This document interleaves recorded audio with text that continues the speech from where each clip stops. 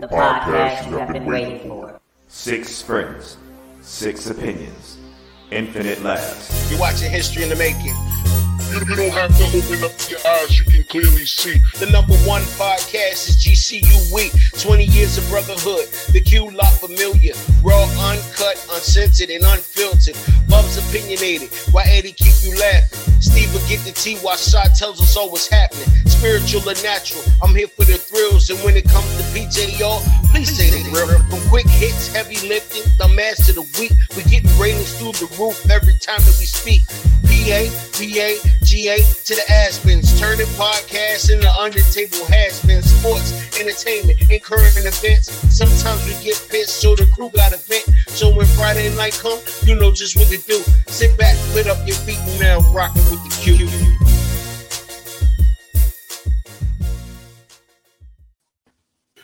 Did somebody say it was Friday?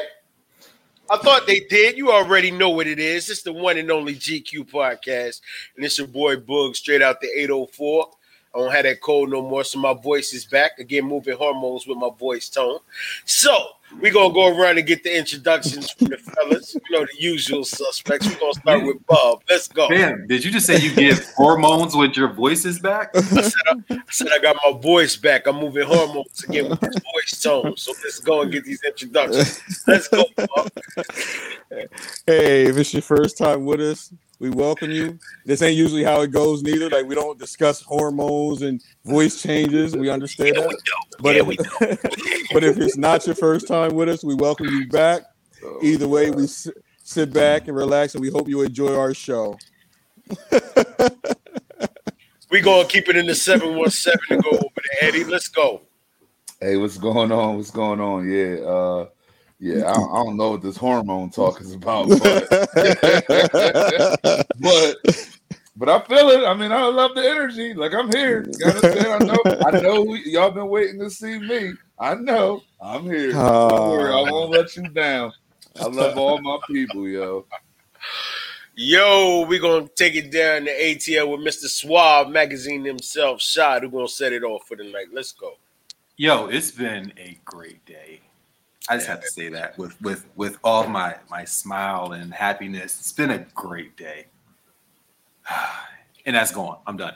All right, so you know what I mean. Let's we're gonna have some fun today because I gotta tell myself it's the way ending was that you gotta try to like just change your direction by telling yourself that things are great even when you're pissed off. It's been a pissy day, but it's been good. It's been productive. So it's Friday. I don't know what a weekend is, so you know tomorrow is just Saturday. It's the day after Friday. I agree. It's the day after the Q day, but you can always check us out on YouTube, Facebook, Instagram, our webpage. Anyway, go ahead. Spotify. Yeah. Yeah. But go ahead. You can call me at 717. It's like, nah. You know what? Let's go. All right. So for everybody that's, you know what I mean, kind of used to listening to us or, you know, tuning in, things like that, today's going to be a little different, a little transparent. You know, we're talking about the epidemic of black males and, you know, seeing if we're broken or if we think we're broken as other black males. But before we get into that, you know, we got our quick hits. We got a hip hop homicide show. Let's see what that's about.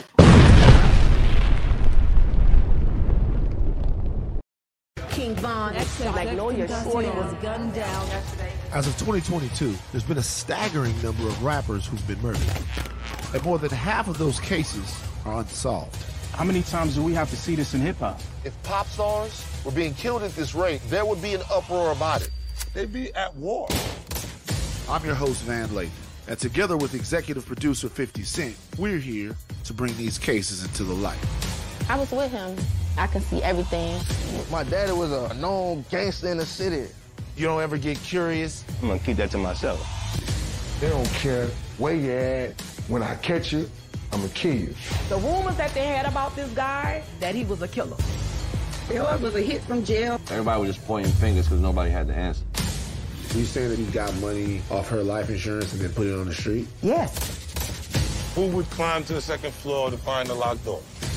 You seem pretty sure that somebody was paid to kill him now. Yeah, I do. He became a target.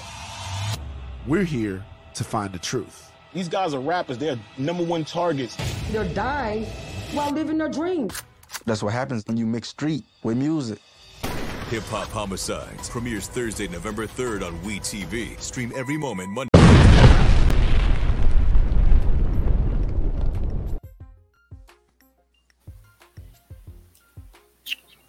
Oh, I'm setting it off? Well, let's go. I'm here for it. I like it. I like the whole concept of it. And the reason I say I like it is because I look at artists like XXX and Mo3 or all these other artists, and then I look at the circumstances behind in which they were killed or they were shot by some unnamed people, and most of the time young people, even Pop Smoke, like minors breaking in while he was in the shower trying to rock. You know what I mean? I don't believe all of it. I don't believe in coincidence, first off. Let me put that out there. But I believe it's something behind the madness. And then, like, you know, once it gets out there that, you know, labels have insurance on these people and this, that, and the third, a lot of the times it looks more set up than natural. You know what I mean? Like, you got your street, but when have rappers not been talking about the streets, though, and been out there in the streets? But it just started now all of a sudden, and more of them are starting to get killed. It's not by coincidence. That's my 2 cents, and I'm done. Go ahead. So I mean, I can see why you would feel like it's not a big coincidence, but I look at it kind of differently. I just feel like it's misinformed youth that's deciding that it's just the same old street mentality shit. I see you shining. I want what you got because I ain't never had nothing or whatever the scenario is, which I'm not making an excuse for it. I think it's wrong. I feel like instead of like trying to take somebody's shit, maybe talk to them and see how you can get where they're at. You know what I'm saying? Maybe that's just the mature me talking. I don't know. If I was 17 and living the street life, maybe I would want to just get out here and rob somebody. But I just think it's dumb. Like, I just think that it's misguided youth, man. A lot of these people getting killed by young black males. You know what I'm saying? And it's like, where's their guidance? You know what I mean? We're the fathers that to tell these kids, yo, don't do dumb shit like that. Yeah, I know you're struggling, but there's other ways out of it. So as far as the show, yeah, I'm with it. Obviously, I'm going to watch it because I'm interested in it or whatever. But I just think, like, as far as the killings, I just think it's misguided youth, man. And we need to do better with helping out these misguided youth. Like, we got to show them another way. I think that falls on us. See, I think, I'm going to watch the show. It goes into, I think, the line of thinking that's causing, because we're focusing on the rappers, but we know as black men, black fathers with black sons, that this isn't just rappers. Mm-hmm. And I think that it's part of our main topic, what we're going to discuss later, is part of the psyche that's causing this. And we had to delve deep into why do we not value life? You know what I mean? Like, we don't, like, in order to kill somebody, you just got to not value life, because we're robbing for stupid stuff. Like, you know what I mean? Like, it's not a matter of protection or anything. It's because of just the fact that you would think that, yo, I'd rather kill this person than just have a possession. Like, we don't even value ourselves and look at our own brother to say, like, hey, his life ain't worth this. Like, you know what I mean? Like, that change, just to own that for this few moments, isn't worth his family, him. You know what I mean? Like, so many people going through this thing. And I just think that it's a show that's going to show some bigger issues, and I'm here for it. Like, definitely, but it definitely shows the psyche of which we have to deal with as black men in America, even amongst ourselves. I got two things. First, I think the underlining issue is that we have to realize that a lot of the street has gone into the music industry. So now it's a way for people that have money in the street, whatever way it may be, legally or illegally, and you can wash it through the music industry and put it into an artist. And then you're taking your street beef into a music industry, which it doesn't really come into the industry necessarily, but your street beef is still your street beef. So it's like, oh, all these rappers are getting killed. Most of them are coming from street situations where that was already a beef they had in there. Now you're amplifying your beef by putting your shit on a track and then pushing it nationwide or worldwide, antagonizing the person you beefing with, thinking that you're not going to get touched. So a lot of it, it's not like Book said, it's not random. Like all this is like stuff that's going on. But when you give access to, you know what I mean, hood dudes to be able to like put their money into the music industry to try to clean up, to try to, you know, change the pace of life, whatever, your street problems follow you. So if you don't dead that shit before you get in there, it's coming with you. So I'll probably watch it. I mean, it's like probably the best hip hop snitch show ever. I'm definitely going to like check it out. But I mean, this is snitching 101, and you're doing it like live television. This is like, that industry's not supposed to be snitching. It's my fault. But you know what? If you look through a lot of the cases, I promise you, if you look through the majority of them, like some of them, like, to your credit, Shad, you're right. Some of them do have pre-existing beef. But a lot of these jokers were shot with no robberies. A couple of them had robberies, like PNB Rock was the latest one that had a robbery.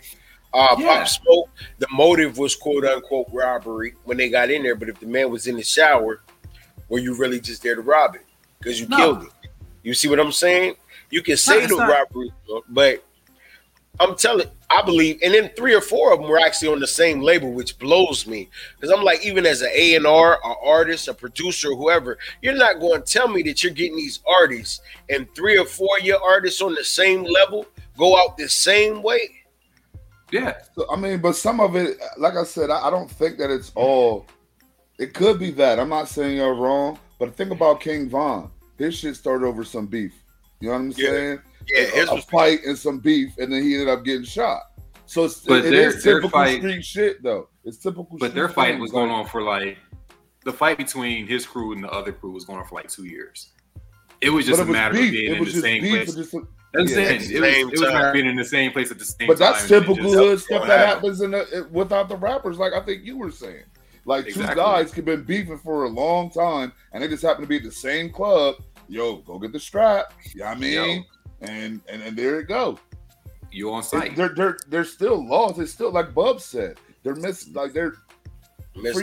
for you to be reckless, have reckless abandon, and it's not even just the person you're trying to kill. A lot of these just happen in front of innocent bias. You just letting loose in front of everybody. It's something's missing. They don't care. You know what I'm saying? Like something's missing up there, bro. Like I mean, it's misguided youth, like you were saying, Eddie. But the thing is that the main true issue in the matter is that we're losing too many young black men for stupid reasons. Like there's no validity. There's no reason why we don't understand like the value of life. Like we're getting attacked by others for just being us. So then we're gonna turn it back on ourselves and hate the ones that's progressing. Like it's a classic crab in a barrel mentality, but it's also a fact like you're making more enemies on top of the ones that you already naturally have. Like you're not going to be productive, and they're just making that much more harder for us. And like you said, Eddie, like as well, like we need fathers, like we need men, like the old heads to step up and kind of give these guys like the game. Like, yo, we got to stop sensationalizing some of these negative things. And I think that's the cause for like, and that's the thing that's been a major cause for these kids. Because now, I think, like to your point, Shad, with it being in the music industry, there's more money to be made because I think a lot more people know how to make money. Because I think people always funneled money through music before. Like, you know, we know Barry Gordy's story, and a lot of them did. But now that they know the point system, the internet, everything's open, there's more money available. But like what Eddie was saying, like, yo, ask somebody, how can I get along with this? Like, you don't have to take it from that next man. You should learn from that. That's how you build better nations and stronger communities. Like, and that's just sad that we just have to keep having these type of things. And that's why they don't feel that we value, because we don't even value ourselves. And it's just sad, and it hurts. Because I have a son, you know what I mean? I have 2 sons. So it's like, you know, and I'm a black man. You know, it's already enough target on my back and on their back. So the thing that they can't even look at their own peer and be like, and we live in crazy times, but they're like these incidences are a lot of amongst their own peers, and it's just sad, man. Like we got to get in the right direction. I think before we like dig too far into this, because this is pretty much like the main topic. I think a big issue of it is that we've celebrated dysfunction for so long, and when you do that, it glorifies all the wrong shit. So now you think that it's hot to do that. Like that's cool. I'll take a bid. to put somebody on their back. Like, it's just the mindset's wrong, but the mindset has been glorified for like 3 decades. So it takes, it takes just as much to get back away from something that you get into. So if it took 3 decades to get there, it's going to take 3 decades to get back out. Like, you got work to do. Yeah, because it's generation after generation, and it's just instilled in them.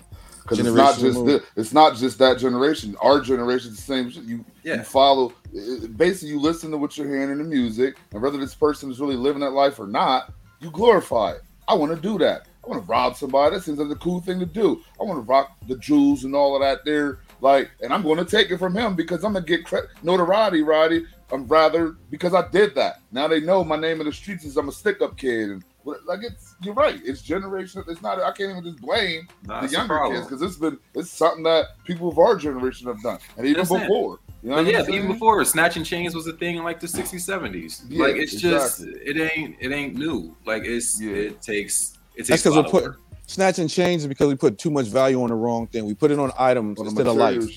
Because if you value, that's what I'm saying. Like, it always comes down to if you value a life. Because again, even like, oh, you took my chain, oh, so I'm gonna take your life. You know what I mean? Like, and that's what happens. Or like, oh, you tried to take my chain, I'm gonna take your life.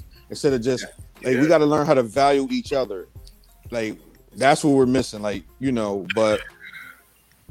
Yeah, because we're digging into things. But we definitely got some more quick hits for y'all though. Like, there's more. There's more. All right, so Bub, you gotta go into this Brett Favre thing. I don't know about this Wherefore fraud. Like, what do you do? All right, so I know everybody's seen that the 2 main stories from last week. For our second quick hit, we're going to discuss.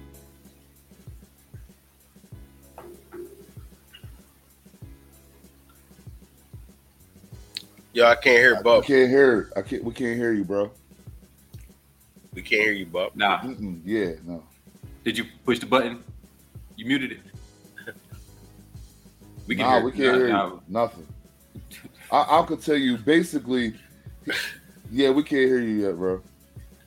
So basically, he was, from my understanding, he was taking money that was supposed to be for like welfare and things of that nature, and they were trying to build a tennis court or something at I believe his daughter's college or whatever. Volleyball, one of them joints. But they were taking money, and I think he was in cahoots with.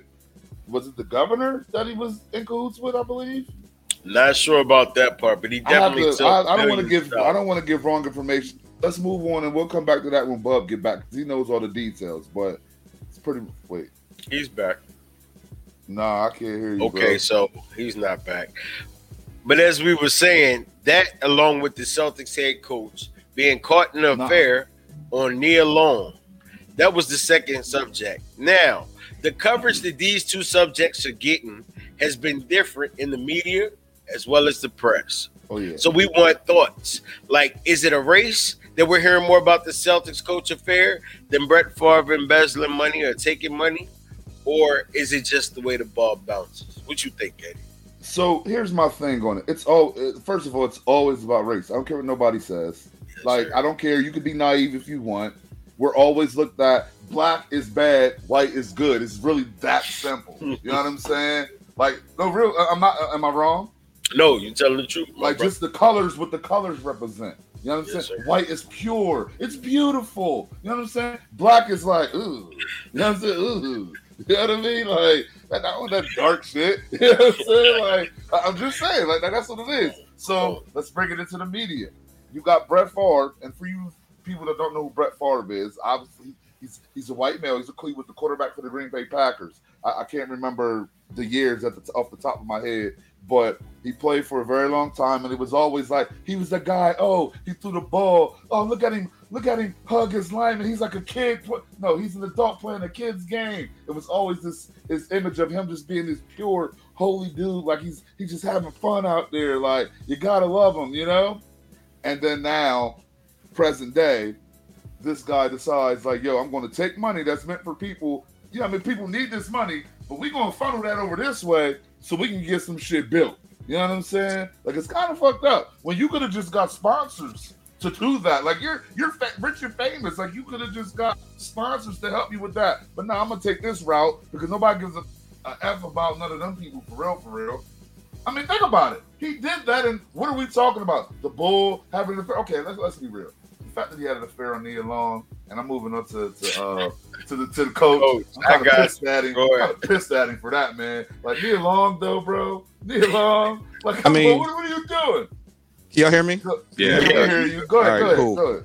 I mean, I want you real quick while I hear you.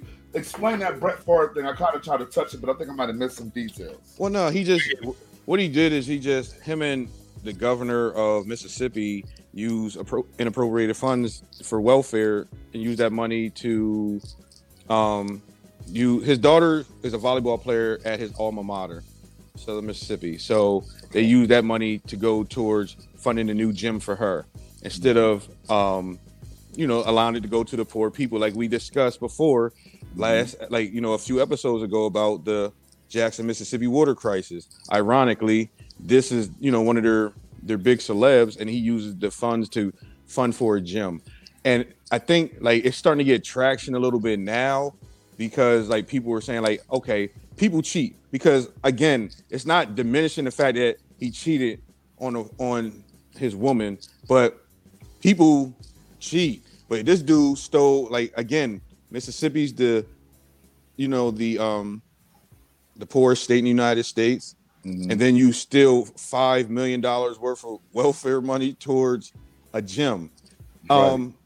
That's just towards the gym. They said overall $77 million that got pushed around. That's crazy. Well, right. Mismanaged. Let's use that word. Misappropriation. And now there's a call for maybe to try to get him out the Hall of Fame. That's not going to happen. But he's always been a slime bucket. That's the thing about him. But he's a good old boy. So they always kind of pat him on the back for being a good old wild boy. When he had those text messages sending them to that the intern for the Jets. He was sending his meat and all that stuff like that. He's always been a grind ball and always got away with it. It's just now that everybody start having an outcry for it, they're deciding that, we're going to talk about it. Because a man cheating on a woman, Beyonce and Jay-Z made a whole 2 albums off of it and monetized on their cheating. So I don't think most people make songs about cheating. I'm not diminishing cheating, but what I'm saying is it's not something uncommon, but stealing money when you have money and you can use other resources to get money there. To get money. Mm-hmm. You're a Hall of Famer. You can get speaking engagements and have that money appropriated to going towards this gym. But to steal the poorest state's revenue for people that really need that's just a trifling thing. And it's not acceptable. Yeah. I think that one, we have to say allegedly, unfortunately. Oh no, they got the text messages. They got the text messages. No, I'm saying he's hard. He's caught. No, I'm saying because his statement is that he didn't know that the money was coming from welfare. Okay, so we can say allegedly. That's fine. To cover our ass, we can say remember allegedly. the second group of texts said are they gonna be able? He said that they're gonna be able to track this. So when you ask where it's gonna be tracked, you're already aware that you're using funds that you're supposed to. for our legal safety. Yeah, so we don't get booted off the right. I mean, I ain't trying to get sued by no folk. Yeah, they ain't gonna get nothing from me. I'm broke. He's saying waiting till I die to get their money. They might expedite it. You better be careful. Facts. But he's saying he didn't know that the money was coming from there and it was going through his foundation. He was just donating money from his foundation. Didn't know where the money was coming from. Cool, I hear you. I think what he's doing here, the problems always become when there's something that's legally wrong and something that is considered morally wrong. Now, both are morally wrong. Cheaters are cheaters, and people are going to look at cheaters as cheaters. It's a story to run with. No one would know this man's name, his wife, nothing if he wasn't going to the NBA championships. So the fact that you just left a championship and it's Nia Long, it's we got to talk about this. Brett Favre, they don't really want to talk about that, because then that shows how easy it was for them to get $77 million out of state money and go towards something that wasn't needed. Meanwhile, you're in Mississippi where the shit's going on in Jackson, but all your money is going to a damn volleyball court at a college. So it's like you're showing like this unbalance of what should be happening, which should not be happening. So let's put the attention over here on this dude, which the only reason this is going as big as it is, I heard or allegedly, the chick that he had the affair with was somebody in the executive office's wife. Mm-hmm. Yeah. Oh, I didn't know it was someone his wife. I knew it was somebody in the office, but I guess I didn't. In the office.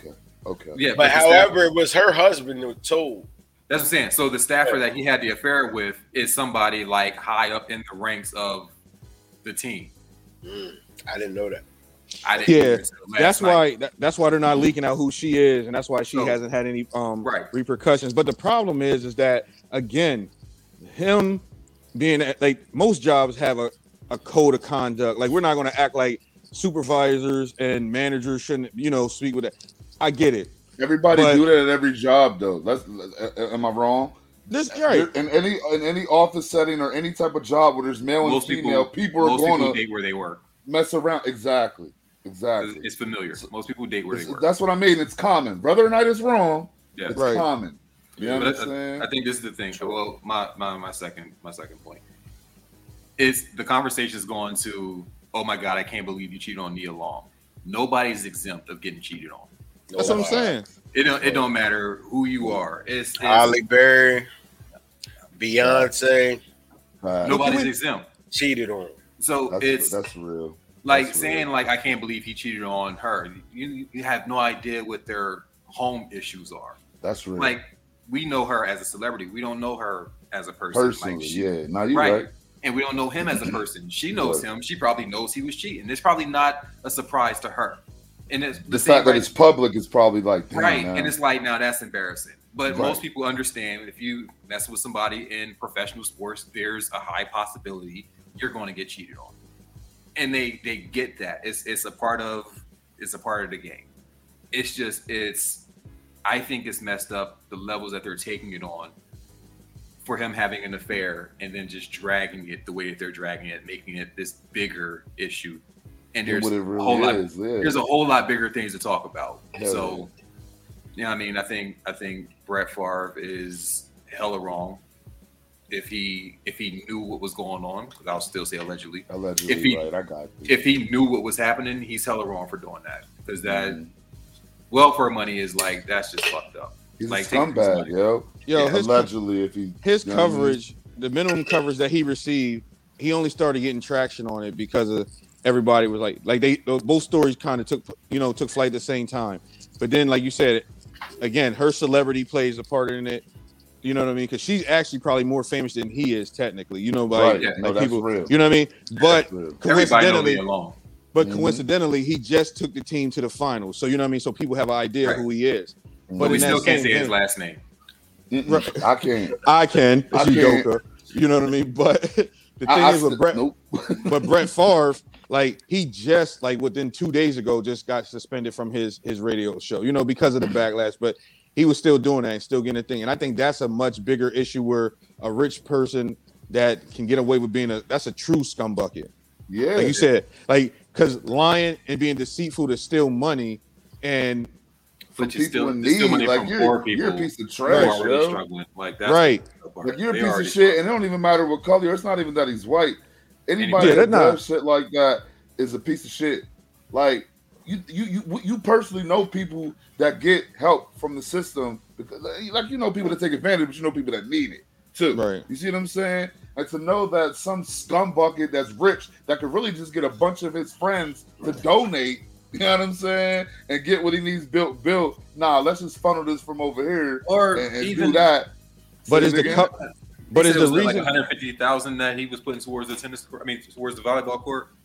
But here's the thing: is the coverage a racial issue? Like, is the fact that the coverage that is? I do. I would say yay. Is it the reason that Udoka is getting more coverage because he's black and the Favre is because he's white? Do we think that? Yeah, I think that's the hopes is that the Udoka case take over precedence over the Favre. That way be put to the back burner. I don't think so. Or, okay, maybe you could say it's just that it's him, Brett Favre. Remember, I was saying before it came on how he was viewed, like, especially when he was playing football. Oh, he's just a kid out there, and all that shit. They used to say, like, they love him. They love him. So it's like, I feel like maybe it ain't racial. Maybe it's just, that's another story that we could try to cover up and not talk about this. Let's focus on this. Because, come on, you can't think that that's the same thing. He cheated. Oh, big whoopee fucking dude. He cheated. You know what I'm saying? Like, this guy stole millions of dollars from poor people. There's no way that they compare. But I think you know I think that's the thing. You're arguing pop culture and politics. So pop culture is cheating. Like this Brett Favre shit, that's politics. That's going to go the whole way up the line. So everybody that's involved with that, everybody's going to start getting indictments for that. So it's like y'all don't want to talk about that. Like keep that. So keep why? That low. That's a federal court case they about to have to deal with. Because so why is it? But no, let me ask Shad that. To Shad's point, okay. So there's politics, but he's also known because he's an entertainer. So again, what is the true? Yeah, he's a football player, Hall of Famer, and he's on the commercials with the Go Band with Jerry Rice, and he has a national syndicated show. So is his minimum amount of coverage because of the politic aspect, or is it because of the racial aspect, or is it because? It's the politic aspect. You're in an election year that is probably the most tumultuous election year, like maybe in the last 50 years.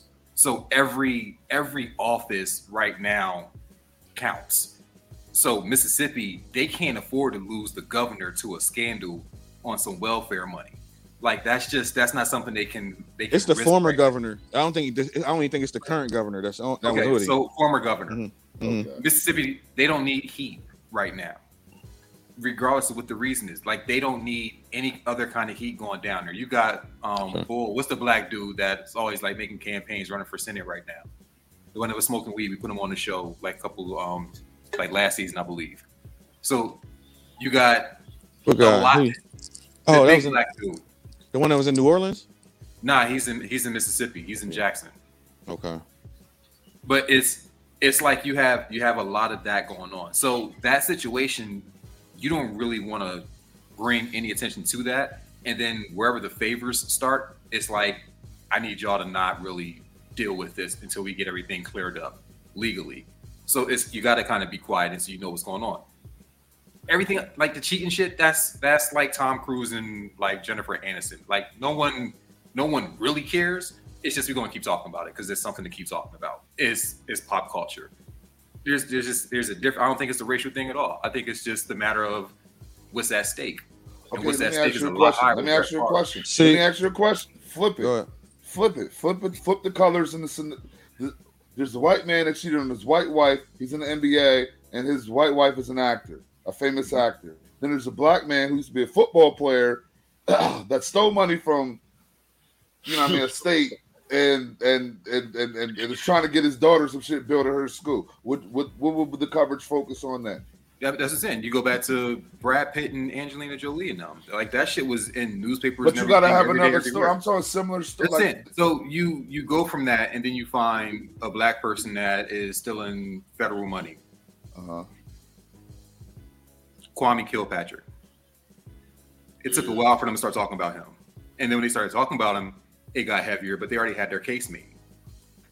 So it's like he was going ape shit in Detroit, and it was quiet for years. They knew about it, but it was quiet. They kept it out of the tabloids until they put a case up against him. Then it started going crazy. So I think that's the balance of it. See, I think there's a racial element, but I also think Brett Favre has always been coddled by the media, period. So I think I think that, like I said, again, I think Brett Favre is always considered to be like where Tom Brady is like the good old American clean white guy, but he doesn't get in scandals. But Brett Favre has always been, oh man, he's just one of the guys, and I think that's part of the thing. It's like, oh man, he like if you attack him, it's like attacking America, right? Because he's viewed as, like you said, a Mississippian old town, like even though he has this money, he's still just one of the guys. He wants to, he likes to plow with his tractor. He likes to live in Mississippi and do farming in the off season, that type of shit. And I think they view it as an attack of America. And I think that's the angle of racism that they don't want to do. And that's that's even on the way they speak of it, because his show only got suspended. The text messages are all proven that he's already acknowledged some of the wrongdoing. Like I said, even when he had the text messages when he was married, they had to beg his wife and pay his wife to stay with him during a relationship because they said he was abusing painkillers and chasing women. You know what I mean? And it's been documented. It's just the fact that it exposes too many people, to your point, Shaw, with the politics, but it's also the fact that they like to keep their image of Brett Favre as, oh, he's just all-American. I'm telling you. I don't think that they're willing to risk their political careers to save Brett Favre. I don't think that. I don't. Like, it's Brett Favre can go. There's 100 more Brett Favres. You can go. There's not. But there is. You have every other white quarterback, every other great it's white not the tennis same, player. Shaw. No, it's not. Brett Favre's not every other white quarterback. I hear what you're saying, but we can take someone and mold them into that person. If you want to, you can make. Dude, white people can make kings. No, all right. Let me explain why it's not. They create kingmakers. Give me 2 seconds, real quick. They did the top 100 NFL players of all time. There's only 9 quarterbacks. Brett Favre is one of them. Brett Favre is the only one like Brett Favre. John Elway's not like him. He came from Stanford Elite. Tom Brady, Joe Montana, they all come from.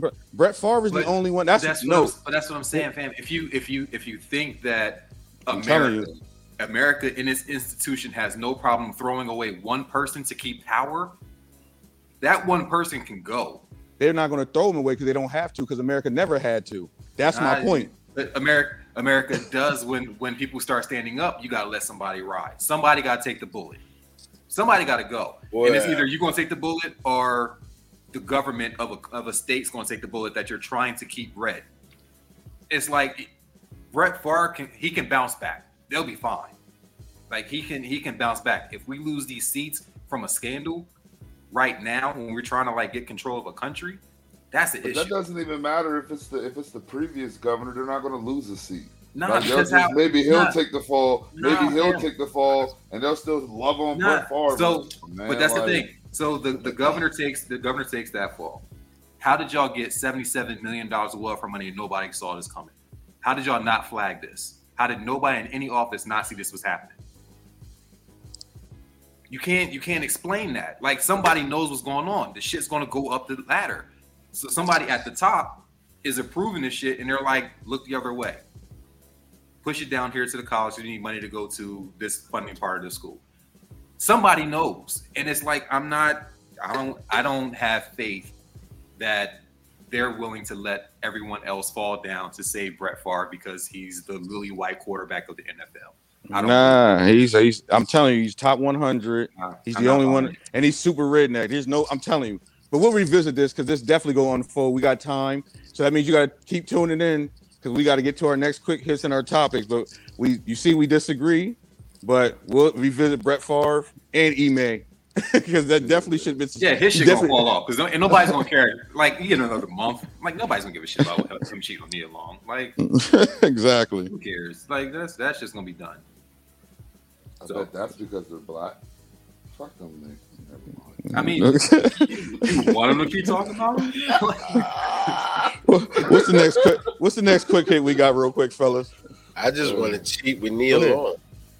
Yeah. Oh my God, you need to grow up, Bugs. Like, you better than that. Hey, what we got there, man? She on the list. Anyway, let's move around quick. All right, so we got this California school district giving kids Narcan to slow down fentanyl overdoses. So apparently they're passing these pills out to school age kids from kindergarten to 12th grade because of how high overdoses are in the school system.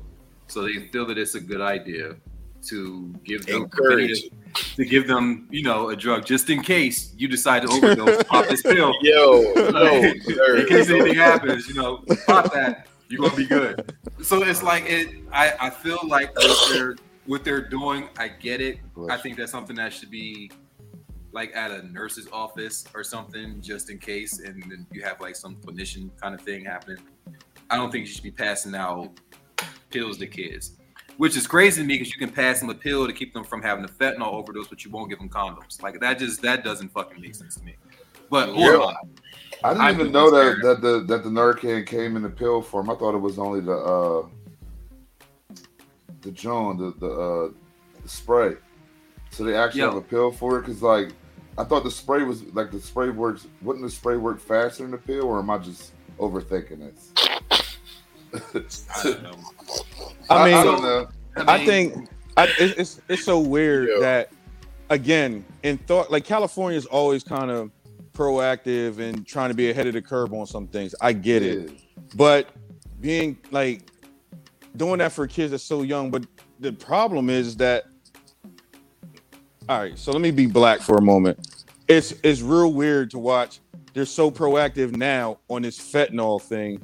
When we had the crack epidemic, it was like, oh, figure the hell out. You know what I mean? But it's like, but you're going to be proactive enough that you want to give kindergartners, first and second, third, fourth, fifth, sixth graders Narcan. Like that kind of boggles me. Like, what do you expect? Like, what kind of homes or what kind of environments do you think these kids are in where they're going to be that susceptible to that type of drug at that age? But bro, also when you think about it, we was joking about being enabled, but that's real. Think about a young kid. That's what it is. It's like, yo, I can do the drug because this is going to save. They're going to give it to me. It's really that simple. Like, it's pretty fucking dumb. Like, let's not sit here and pass out Narcan to kids, man. I just think I kind of do a shot. We can have it in a nurse's office, or maybe talk to a parent, right? Get it to the parent. No, I mean, like, because you could. No, I'm just saying, like, you can have like a meeting. No, I'm just saying. Mm-hmm. Oh, like you can have some type of school meeting or conference or whatever, and say, hey, we're passing this out. Like, there's an epidemic amongst our kids, and they're ODing, so we want to make sure y'all have this in the home just in case. But just directly saying, here, so 6, 7, 8, 9, 10-year-old, take this. Nasal spray in a shot. Say it again.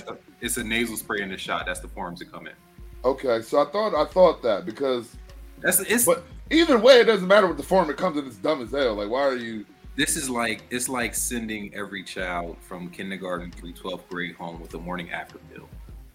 What? It's the same. I agree with that. Go have unprotected sex and accidentally get pregnant. If you accidentally get pregnant, pop this pill. Exactly. Like if you accidentally overdose, take a snort. Take this nasal spray. It's like you're making it. You're validating it. Yeah, right, but you're encouraging it, actually. But at kindergarten, that's the thing that has me more boggled than anything. Like kindergartners and like first and second grade. Like, think about what we're saying, like, and like what's the message that we're sending to 5, 6, 7, and 8-year-olds? Like, you know what I mean? Like the kids, they probably send them home in a little packet to the parents, and it's like in case something happens with your kid. Like, you know, kids pop, like they'll go into like their grandmom's stuff and like take pills. Like, you got some dumb-dumbs that take their grandparents' diabetes pills. You know, you're not. It's not even dumb. They're like, I got a 6-year-old, bro. They're not really developed enough yet. Like, they're curious. That's what I'm saying. You know but no, I'm saying like those kids. That's why they are. If you get a young kid that age that's actually taking a drug, they were curious in the first place. That's why they tried it. Now I don't know how many 6-year-olds are. Right, doing that's heroin my thing. And shit like that. Right, that's my thing. Like I get it. If the kids are like products of parents who had them, and they, you know what I mean, like they were heroin.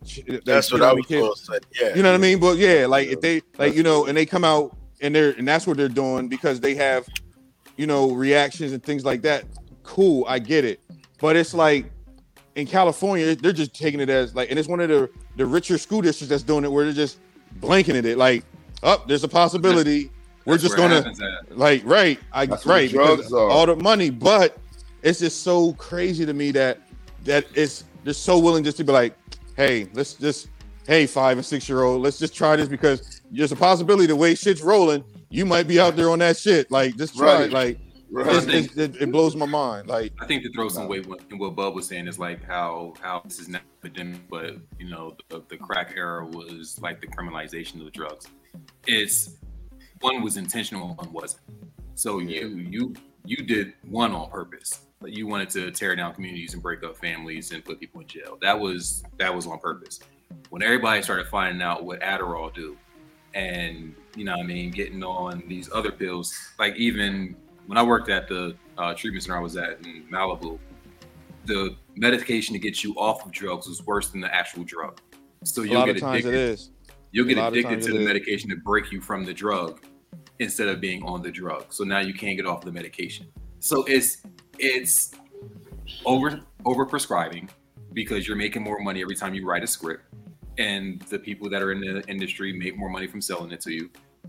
It's something that wasn't supposed to go as far as it did, and now they're trying to figure out how to fix it because this one was an accident.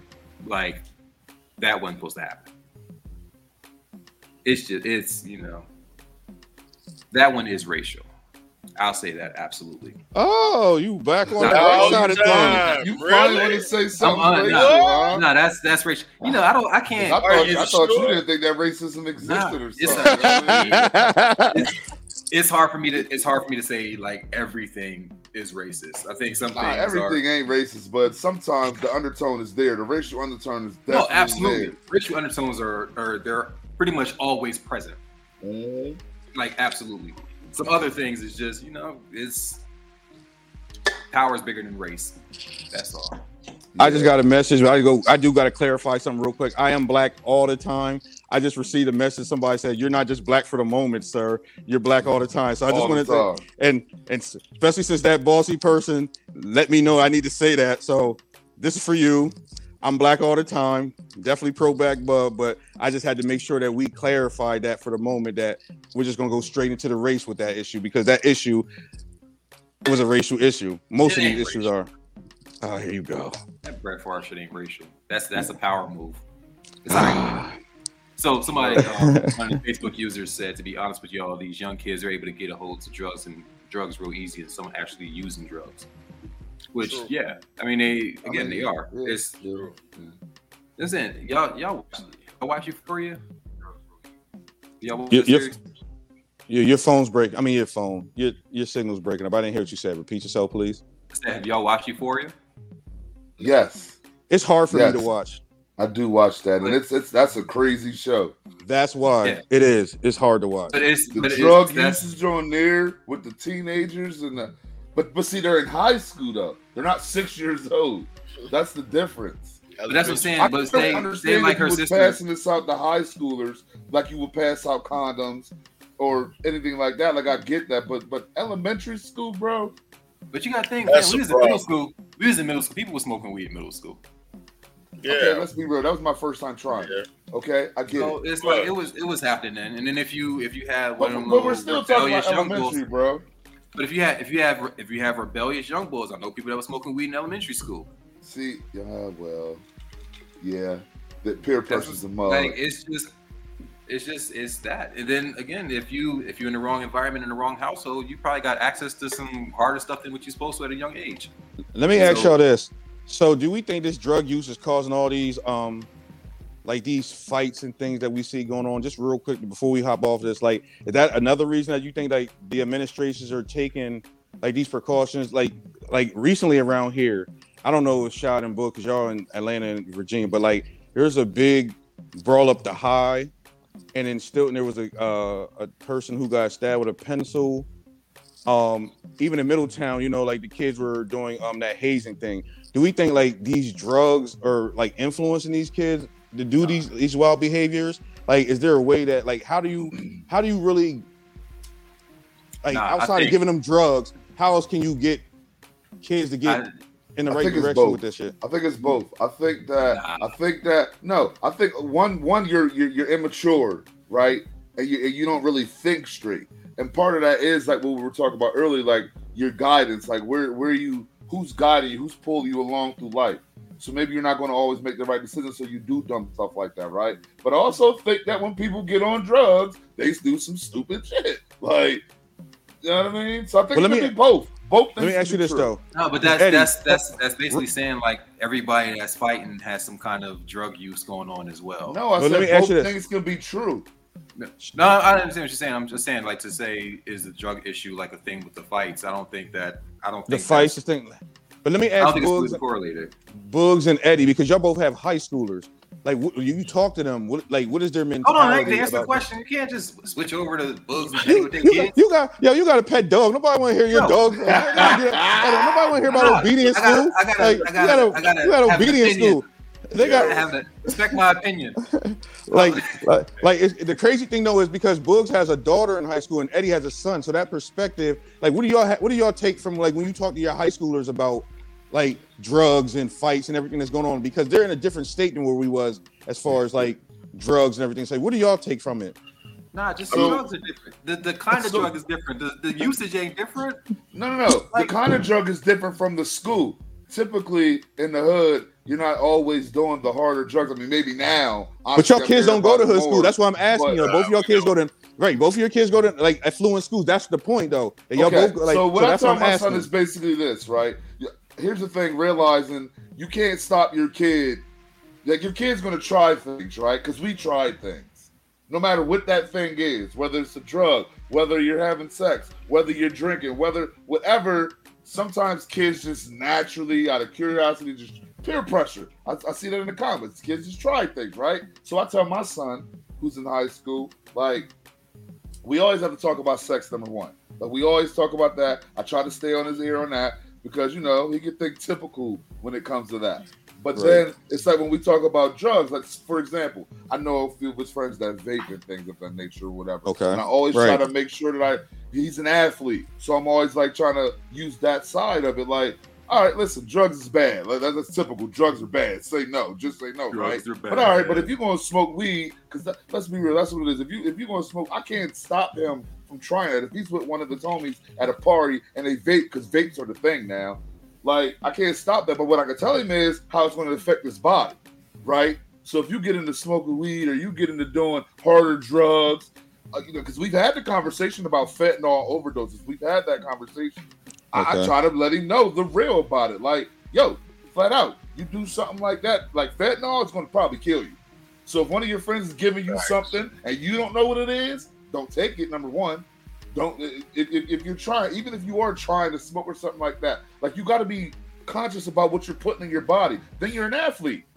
You don't want to ruin your health. Smoking is bad for your lungs. So I keep it simple like that. Like, I just try to touch every single basis with it when it comes to my kid. Like, my kids, plural. Because I got a daughter who's in the 7th grade, and they're smoking and all that in middle school now, too. They're doing drugs in middle school, believe that. Okay. You know what I'm saying? So I kind of keep the conversation similar, but try to hit it from the aspects of, you know, she's a girl, he's a boy. The pressures is going to kind of be different. It really kind of is. Because my son might be on some, yeah, that's cool, me and the homie sitting there smoking or whatever. I'm going to be honest, I think sometimes women kind of handle things like that a little bit differently. They, dare I say, a little bit more mature. Like, I'm just being real. Like, women, no, you're fine. More like, think about it. You got a daughter and a son the same age.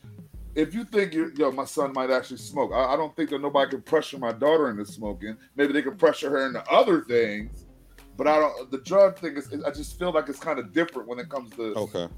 Am I making sense? No, you're fine. I just want to get. We still got stuff. I just want to hear Boogs because he has a son. Go ahead, my fault. His is reversed from yours. Like, his daughter's in high school and then his son's in middle school. So how do you approach it with drugs, peer pressure, all that stuff going on, Boogs? Like, how do you? Basically, it's the same thing with my son, but my son won't really touch nothing. I mean, he's adamant about it on his own will, but like Eddie said it, well, he's an athlete. You see what I'm saying? So he don't want nothing to tarnish it. My daughter, she's not that either, but it's not that's not in their environment. Because it's still in every environment. People say, oh, my kids go to a good school. Most of the time, your good schools got a better selection and choice. I was going to say, the better the school, the better the drug. Right. I was going to say that. You see what I'm saying? So, yeah, they do go to better schools, but at the same time, temptation is everywhere. Drugs is everywhere.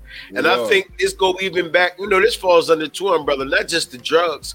But if y'all remember, it was a whole generation, and it still is babies having babies and people's grandparents being like, you know, 39, 38, you know, see what I'm saying? And it's like all this plays a part, because if that mentality, the hood mentality was passed, as we call it, hood mentality, it comes down through the generations. But then you got to think about things. These kids are seeing things in these schools this day and time that we didn't have to see in our time. Different situations from the drugs. Yeah, they got friends that are ODing on these hard drugs. Like, my son knows a couple people personally when he was in middle school, not even high school, that OD'd off of doing drugs, like fentanyl, like whatever type of drug. They shooting up. They're doing all the things. So when we grew up, you know, if a person that's like doing a heroin or something like that, we kind of judge them. Let's be real. Oh, you ain't, because weed's always number. Like I read a comment that said most kids don't consider weed a drug. Most people don't consider weed a drug. So smoking weed and getting high was one thing, but me shooting up a needle or smoking some crack, that's a whole nother level. You know what I'm saying? Shoot some crack. But hold on, I just wanted to touch on that.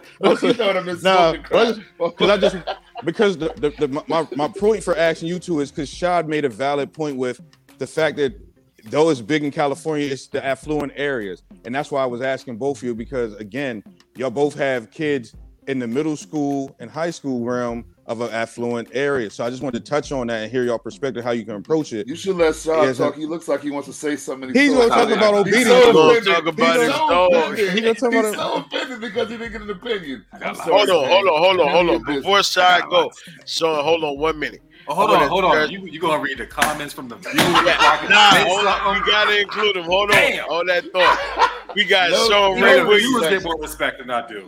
Sean Ray Williams. Kids are immature and try to experiment with everything. Truth. Don't know if whatever they are trying is laced with another drug.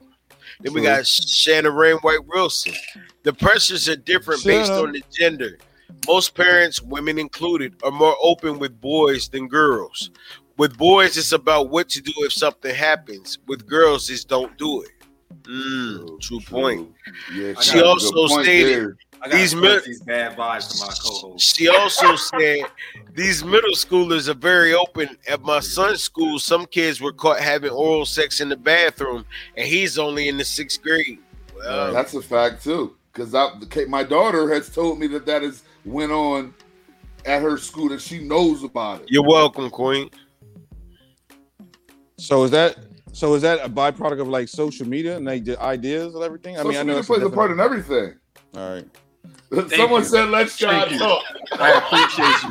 Thank you. I think that's Micah. Facebook user. I think that's Micah. That's probably a relative. It's Micah.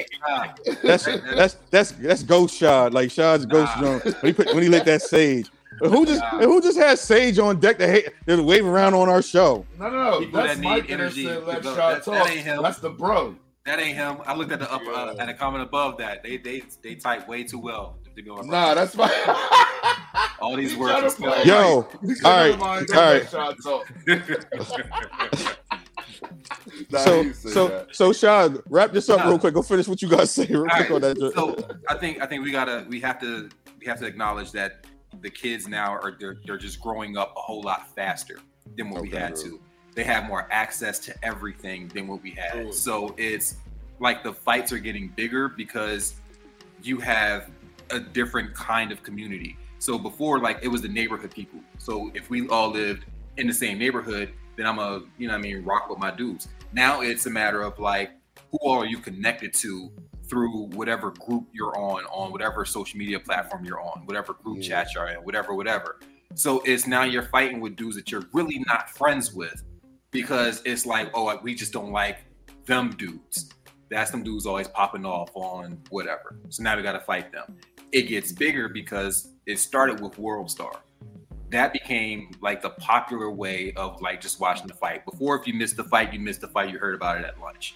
Yeah. Now it's like you're videotaping the fight and everybody's sharing the fight. So it's like you got the cyberbullying aspect happening on top of like these dudes don't really know each other. You're in an environment with social media that you don't know how to communicate with each other anymore. So you can't like have a dialogue with somebody that you're disagreeing with. It's just you jump straight to fight. So I think that the issue, one, there's no one really in the schools that have the respect that you're not going to not fight if they're there. So that respect level's not there. A lot of Black male teachers are not in schools. A lot of male teachers, period, are not in schools. The kids feel like they're running the school, which basically they are. Everyone that is in authority in the school are afraid of the kids. So it's like you pretty much put them into a playpen to run their own world at a young age with the access to do whatever they want to do. If I call my dad, it's going to be a problem. Y'all don't want him to come up to the school. And now the teachers are afraid if we punish you too bad, you might come shoot the school up. So we're not going to do that either. It's just everybody's afraid of the kids, and kids are like running everything now. And parents are younger. parents are younger, so they're still a little bit immature That's from what that I'm saying. aspect of parenting. And Like, even the young parents, it's like you're not a lot. I'm not gonna say a lot of them. You have the younger parents that aren't really parenting. It's just your kid does something, you're yelling and cussing them out. They don't know because they still got the rider mentality. I'm gonna ride with my kid, right or wrong, and ain't nobody checking my kid. And I mean, sometimes somebody gotta check your kid, especially if you don't do it. So you come up, you cuss out the principal, then you cuss out your kid going back to the car. You get home, you cuss out everybody else about cussing out your kid, and it's just like the kid come back to school like, y'all want her to come back, right? No doubt.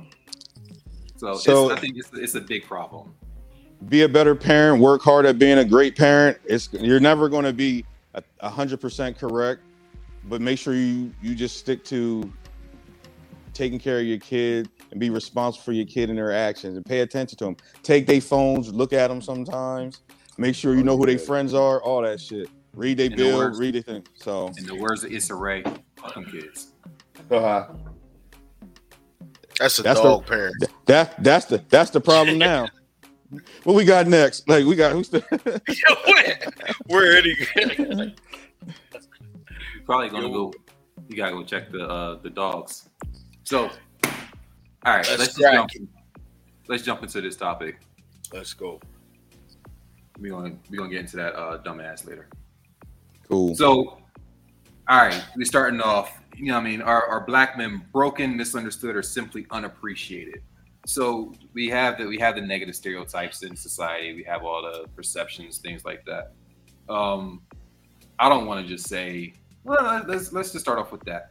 Like, go around. Do y'all think that black men are broken? I want to hear from my blacker than black brother, Bob. Go ahead. Yeah, because we making colorization. That's the problem we doing. But anyway, what I'll say is that I don't think black men are broken. I think that there's a lot that doesn't get discussed being a black man. You know, like there's a lot of pressure, and just like anything, if you see your mom get abused by your dad, there's more than likely a chance you might be able to do that, or you might go the other way. If you keep hearing that men ain't shit, black men ain't shit, yeah, I think it plays into a psyche. I think there's stresses and pressures that go unspoken that cause these kids to think the way they think. So I don't think that we're broken. I just think that we've had to start taking accountability into really getting us to going into the right direction. We're not broken though, because we can be fixed. There are good men out there. And even though like a lot of us can really pinpoint, it may not have been our dad, but we can definitely pinpoint a positive black man that was in our life, maybe one or a few, you know what I mean? Or even as you got older, because we're all in our 40s now, you've come across some. So we're not broken. And then we all sit here as fathers, even though Shot as a puppy, and we're still good men. Like, you know what I mean? Like, so it's really about changing the narrative. We're not broken. We're not broken. Yeah. What you got, Book? Since you wanted to wait on me, what you got? Don't be trying to piggyback on my shit. Nah. Talk, Seriously. black man. I'm gonna go with the fact of everything you said. I agree with everything, but are we misunderstood? At times, I believe so. Broken, I believe some are, but that's because of the things they've been through in their own individual journey.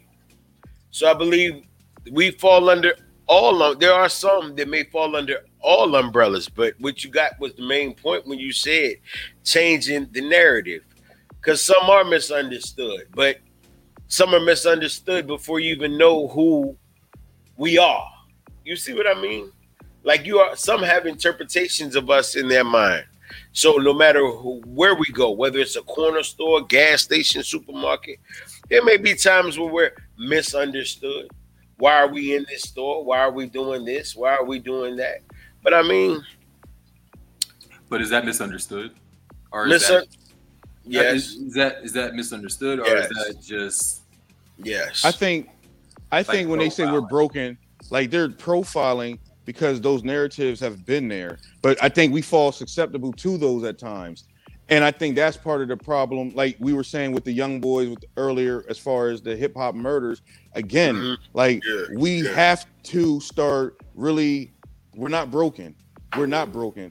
because we're strong people. We've overcome for so long. We have a narrative of always being able to figure out how to get from these negative things that are placed upon us. That's our nature, to be survivors. So we're not broken. We just got to really like tucker down and focus on what we really need to do as men, because the black boys are suffering because of, I want to say something, but I'm not going to say. I'll let somebody else go. I don't want to. I want to know. Let me just chime in real quick. Go ahead. First of all, remind me the question one more time. I'm sorry. I ain't gonna chime in. You don't know the question. Well, no. I know what it is. Just remind me real quick, because I was black men. Are black men broken? Or black men broken? Nah, he said broken first. Gotcha. We're just going broken first. But right now we're talking about broken, right? When you say broken, right? I feel like the answer would probably have to be yes, because it's like, no matter what the reason is, whether it's the lack of guidance, whether it's lack of society, whether it's the lack of whatever it is that we lack that puts us where we ended up in, you know what I mean, in this country, it has to be all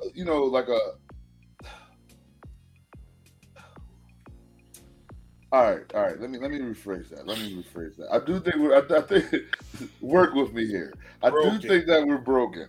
I do think that there's some fixing that needs to happen, because I think the fact that we can do the things, just touching back on the black on black crime thing, where we got us robbing us and glorifying the material things rather than, here's a good example.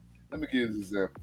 There's so many of us black folks that, let's just say I hit the Powerball, right?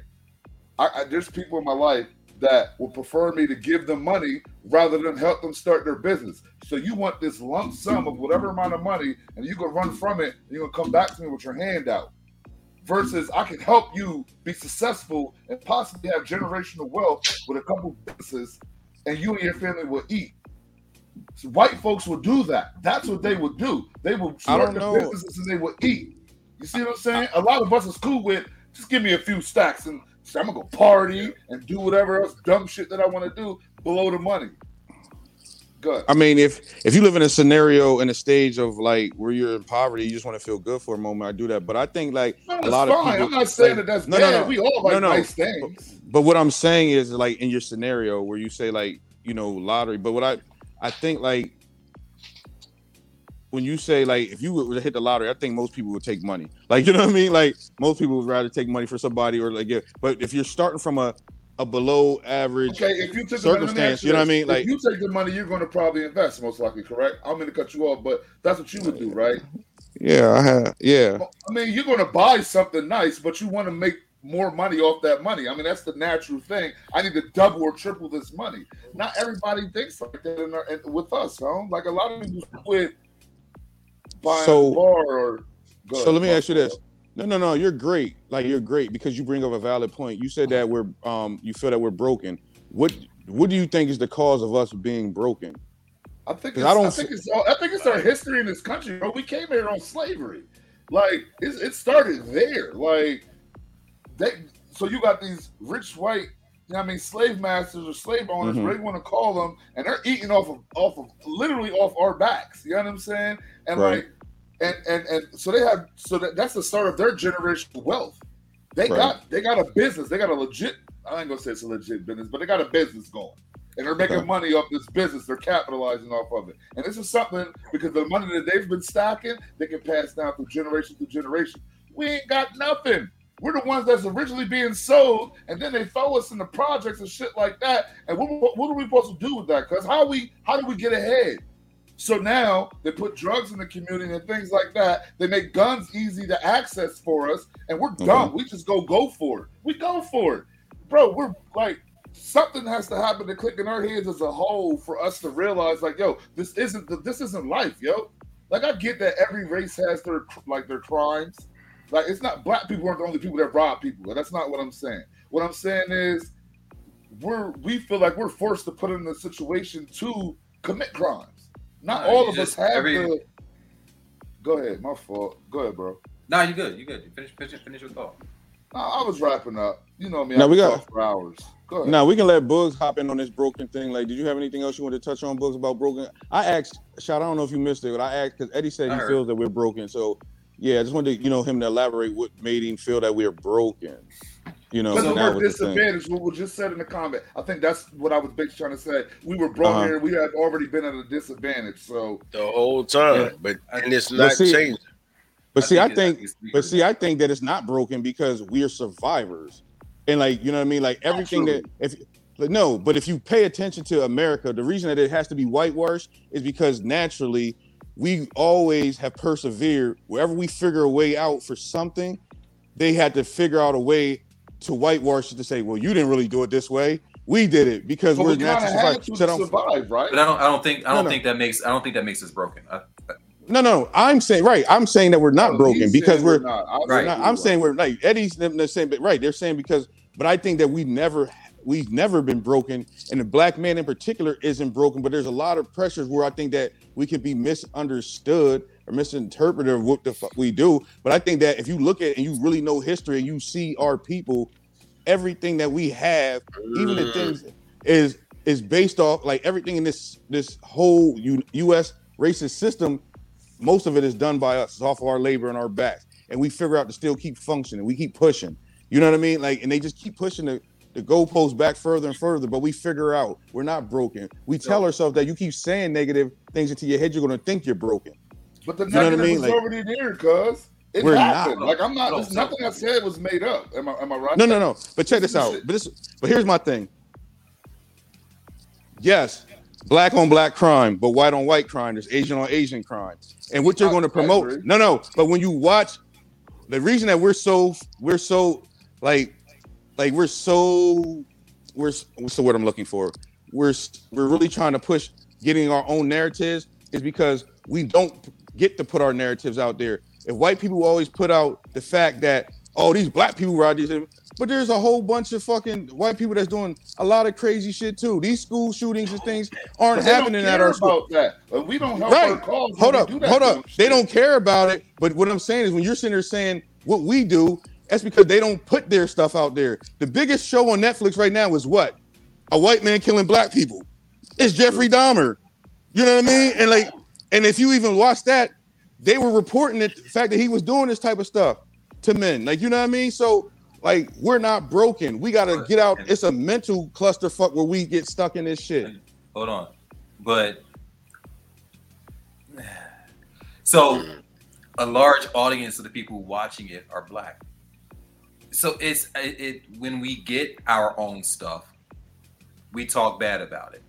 And then you're not going to go support it. Whether you like Tyler Perry or not. The man has done a lot to try to put images out. Some of them might be a little flawed. They're not perfect, but he's doing the best to like employ people, give opportunities, put out images. As a black community, I can say maybe half of the black community shits on Tyler Perry on a daily basis. So then it's like, why would I keep doing stuff for you? And now this movie comes out and it's like, oh, so y'all can go support that, but you can't support nothing that I'm doing. And that becomes it's a thing. Like whenever we see us on TV, we rip it apart because we don't like something about it. Either it's too whitewashed, it's too black, it's too slavery, it's too ghetto, it's too something. Like there's something wrong with everything that's a depiction of us. That's what I'm saying. So we tear ourselves down. We tear ourselves down, and then when they make something about us, then we're like, oh, let's watch this and see what happens. If it's good, cool. Like like Kirk Douglas makes a movie and it's something black, or Steven Spielberg makes The Color Purple, the greatest fucking shit ever. Steven Spielberg's The Color Purple. And then you take it and say, oh, Spike Lee's Mo Better Blues. We'll watch that. And it becomes like the thing, like I'm not supporting that. For what? I think the broken part is very different. I don't think we're broken. I think we don't understand ourselves enough to have a big enough statement. Is that not broken if you can't that's not because broken. It's not that it's broken. It's so if you say definition of broken? Is the definition of broken? I feel like personally, broken is being at a state to where you can't come back from this. And like everything that's that false. happens, if you break a bone, it heals. So that's false. That's it. My interpretation. Respect. So So I feel like broken's like it's something you can't come back to. I feel like it's saying like as a community of Black men, we just can't function. And I don't think that's the case. I think that we as Black men are always in fight or flight mode, and we're not honest enough with ourselves to be able to be transparent and vulnerable enough to say who we really are and what we really feel. So instead of saying I want to be in that relationship, I'm in love with this person and I'm ready to put my heart on the line to see if this is going to work. Like, I want to be there. I want to be supportive. I want to be protective. I want to be all these things. Instead of that, and then having the responsibility of taking on that pressure or that responsibility, that power of saying, this is going to be my relationship. This is how I feel. I'd rather go play in the streets. Because it's easier. There's no responsibility to that. So I don't have to take on anything. I don't have to worry about protecting your feelings or protecting your emotions. I can just go do me. So I don't think that makes that person broken. Nah, that's not broken. That's being misguided. But see, the thing because is, if someone said right now, say, Bub, your son just turned 9, right? Right. So dudes that see him that are our age, like, what up, little player? You got all the chicks yet? We push that on them at a young age. So you think that if you don't match up to that, you're not on the level of what, this Black maleness looks like. Even so let me ask you this. Them all the right ways. Right. So that's the thing. That's a key point. So are we failing our Black boys emotionally? Absolutely. Because like what you're saying is like, because Eddie's point was like the immaturity. You're saying like as far as being able to respond. So are we failing somewhere as parents? And like obviously we're currently parents. So did the generation before us, or or is it a generation is there a miscommunication where we're failing our kids with allowing them to be expressive and having these Black boys not being able to understand their emotions? Are we putting too many pressures on them? Like, you know what I mean? Because go ahead. Go ahead. Nah, I didn't want to jump in front of you, but I did want to say that the comment that Shauna had put up hit on a lot of Shannon. I'm sorry, I did say it right the first time. Shannon put up. I think Black men are broken in the sense that some of them are lacking in certain areas, and it puts y'all at a disadvantage. Most parents don't raise our Black men to be emotionally intelligent. When our men aren't emotionally intelligent, they are broken. It takes a strong, emotionally intelligent, confident man to admit his shortcomings, walk in his truth, and say, I don't have it all together. Most Black men don't do that. They find it weak. That's fact. I agree. I just wouldn't call it, like, personally, I just wouldn't call it broken. I would say, you know what I mean? You're flawed. You're scarred. No, it's not argument. I think because when we fuck that positive. It's like that's like saying it's like when you call yourself something that feels like you can't come back from it, then you start believing that. So if like you were a kid and it's like, I mean, we broken anyway, so what the fuck? What I got to lose? And it's not. I don't think that it goes there. It's like when people say, like, I mean, your grandparents might say, don't say you're poor. Don't say you're broke. Like it's just you don't do that. You can say, I mean, I'm flawed. That's fine because you can fix flaws. You can grow from that. I think it's just a matter of understanding where you're at and being able to be honest with that and being vulnerable in where you're at and saying, this is what's going on. Right now, therapy is huge in the Black male community. Right. Which I think is going to be that's what I'm saying. I think that's going to be amazing for the generation that's growing up as kids right now, because you have fathers and uncles and cousins and grandfathers or whatever having these conversations, getting into their emotions, learning how to communicate and how to express how they feel in a different way. Whereas before, it was shut up and do what I say. Yeah. And there is no conversation. You gonna get this beaten, and I'm not going to tell you why. So now you start breaking that. It changes. It starts changing that generation. So like all three of y'all have amazing relationships with your sons. So to see that now, excuse me. Whereas with us growing up, it was like, oh, your dad's at the house. You know who your dad is. You see your dad. that was a thing. Now it's like, for me, it's almost like, where's your son? Why don't you have your son? Like, because I always see y'all with them. So it's different. I think we're in the trajectory of changing that. So I want to interject because I got two questions off of I got one question that's based off of what you're saying. So I was going to ask you, do you think that the generation before us as a whole, like as far as them being fathers, they were a little bit more absent than our generation? I think our parents were a generation. A lot of us that grew up without dad being there. You see what I'm saying? Right. I think when you get post civil rights and you go into like the Black Panther movement before you get into the drugs in the 70s. Yeah, I think the generation in there were basically like just like left out and abandoned, because at post civil rights, it's almost like that entire civil rights generation and before just gave up, because it was just like, what are we even fighting for anymore? Mm-hmm. And then you move it to the younger generation, which is where the Panthers came in. They were all in college, basically, trying to overthrow the wrongs of government. So that's misguided. That goes into, we're going to end that and just throw this into the drug epidemic, and then it just goes downhill from there. So I think that's where the problem came. I think our parents just did what they knew to do, but they didn't really know what to do. Because so would you say a lot of us stepped up to the plate then in comparison to the previous generation? Nah, I can't say that, because y'all know, and like, let me say this, because I was raised by my single father. You're a rarity.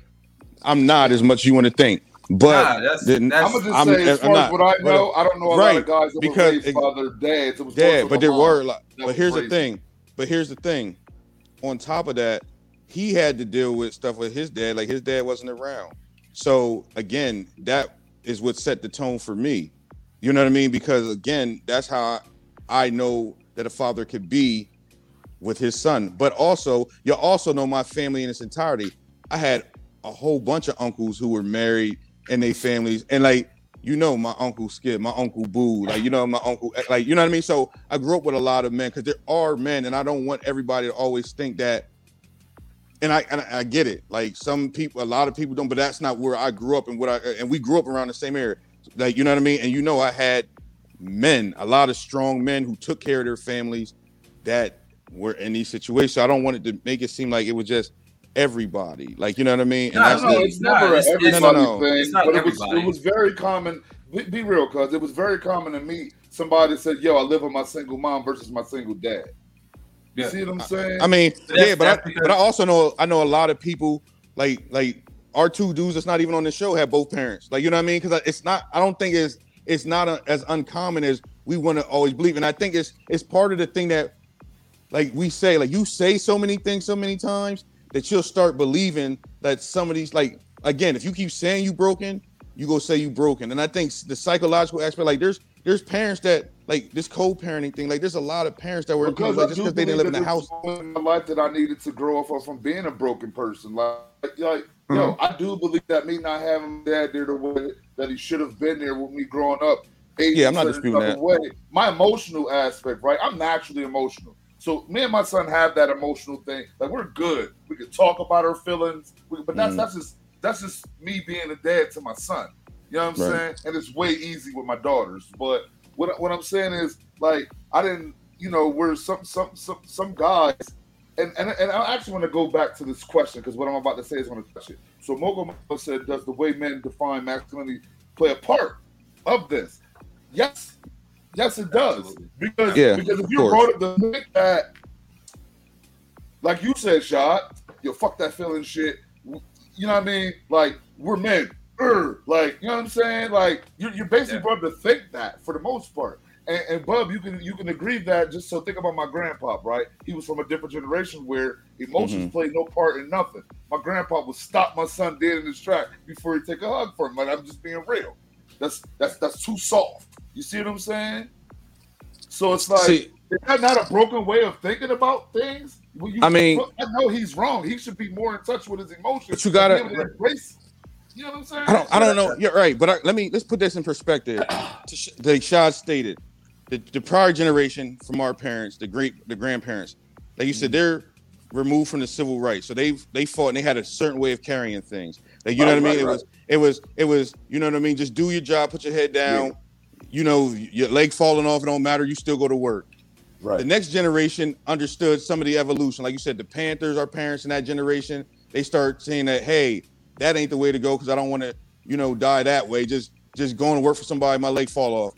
We're the evolution to where that's not necessarily even the best way to where our kids are now. So to omit that these things took place, and we're also in a place where it's natural progression. That's why I said we're not broken, because we're still progressing in the mental health aspect of understanding the traumas that's been placed in front of us. So maybe we were broken and now we're fixing it.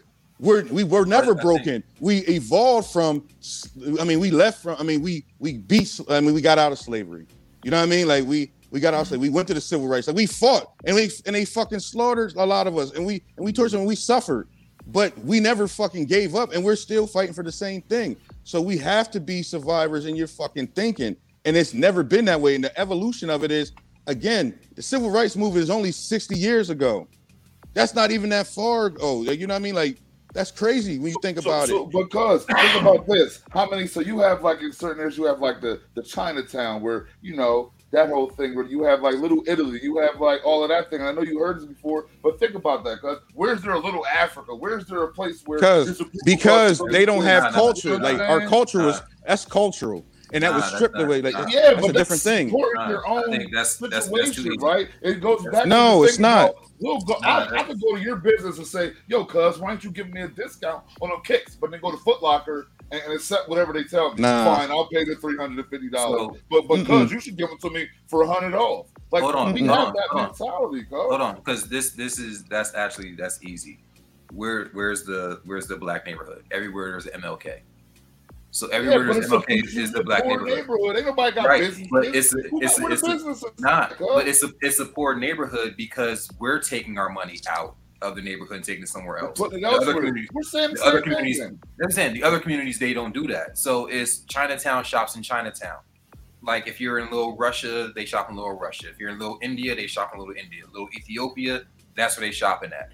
We take our money because after segregation, it was cool for us to be able to like walk into a store in a different neighborhood and spend our money because they wouldn't allow us to do it before.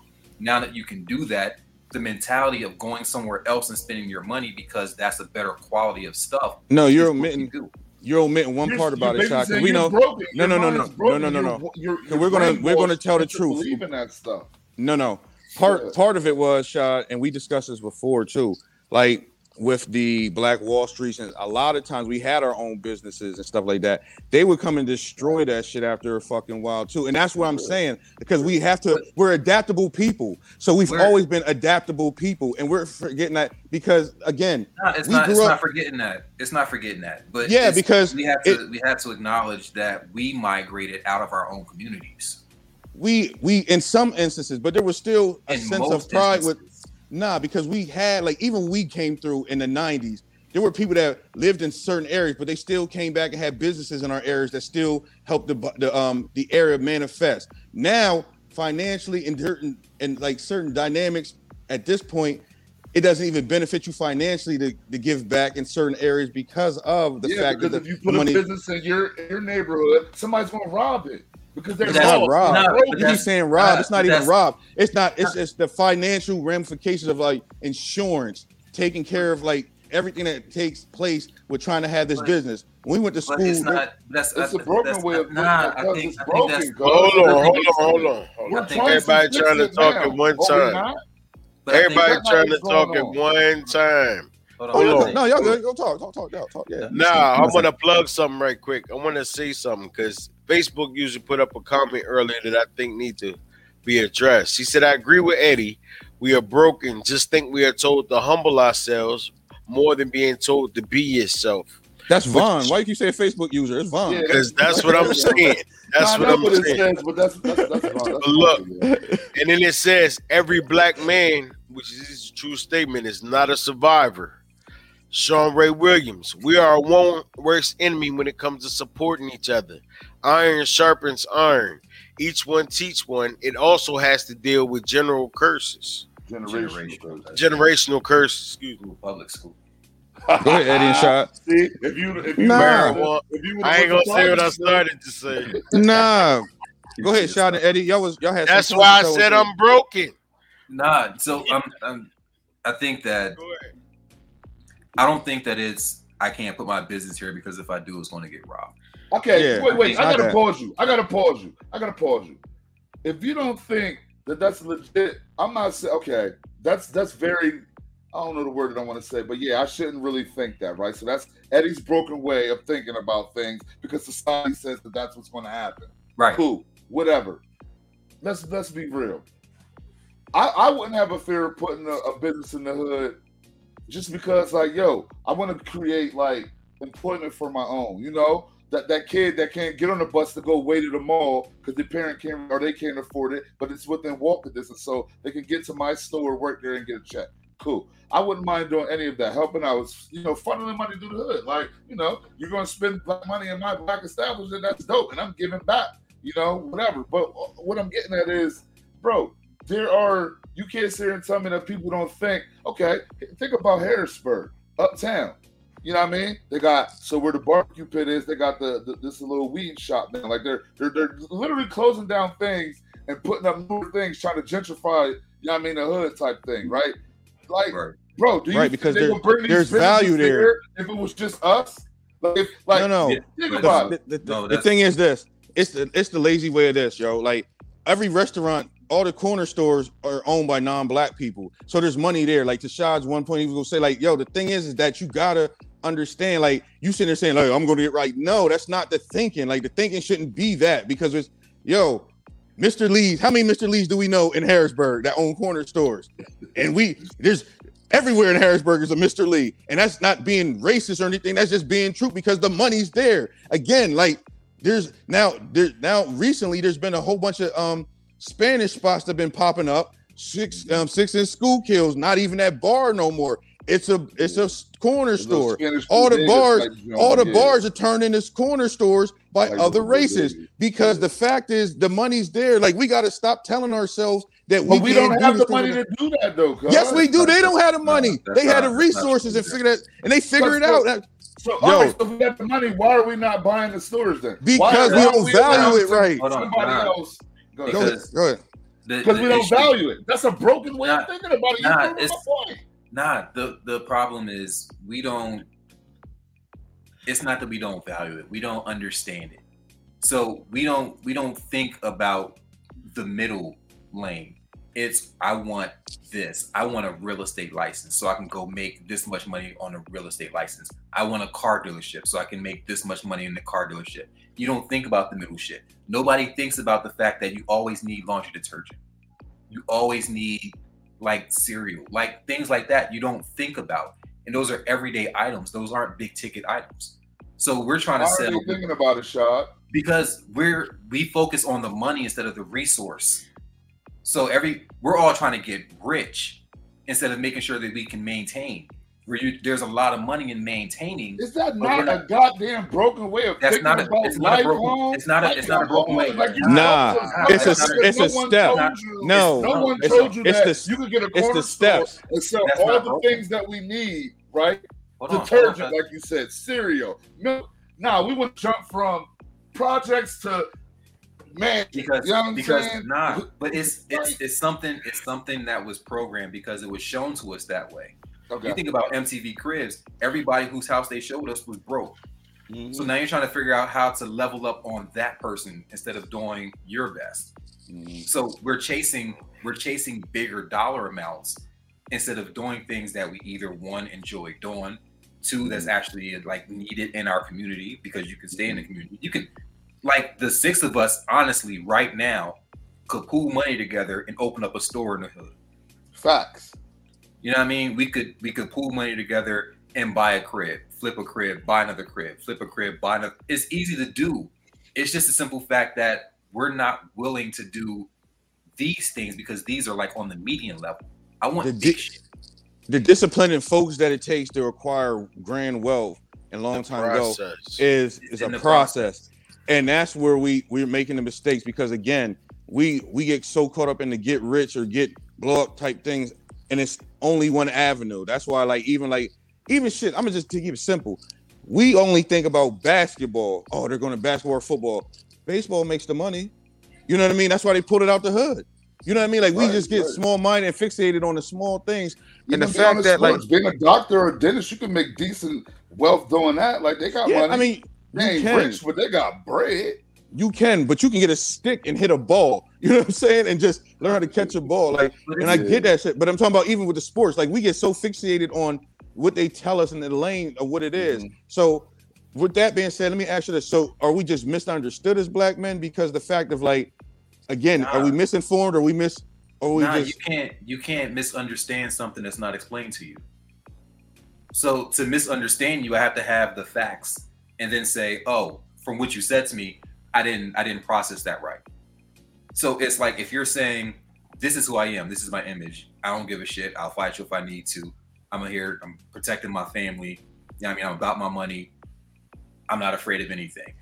From what you gave me, I have to utilize that to come to a conclusion.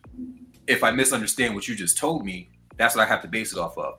If your truth is, I'm actually afraid, I think I'm failing my family, I'm worried about my money, I think I'm about to lose my crib, I don't want to get into a fight because that's not me. I'm not trying to carry a gun because that's not me. Like, for me, I just want to have my family, love on my family, see everybody grow up, and just have everything peaceful. If that's who you are on the inside, but you gave me that other person, I'm not misunderstanding you. I'm looking at the lie that you told me. So I'd rather, at that point, adjust myself to your lie than your truth, because I don't know your truth. I don't know that person. So I'm better off with this other dude because that's who I've always been around. So you're saying that's specifically our way of thinking, correct? Like, that's not. I don't think that's just us. I think that people have facades. I think with our community, the issue that we run into is that we're raised to not be vulnerable, not be emotional, not be transparent, and always have our head on a swivel. Like, that's just how we're raised. You're a dude, you get into an argument, go fight. We was raised that way, though.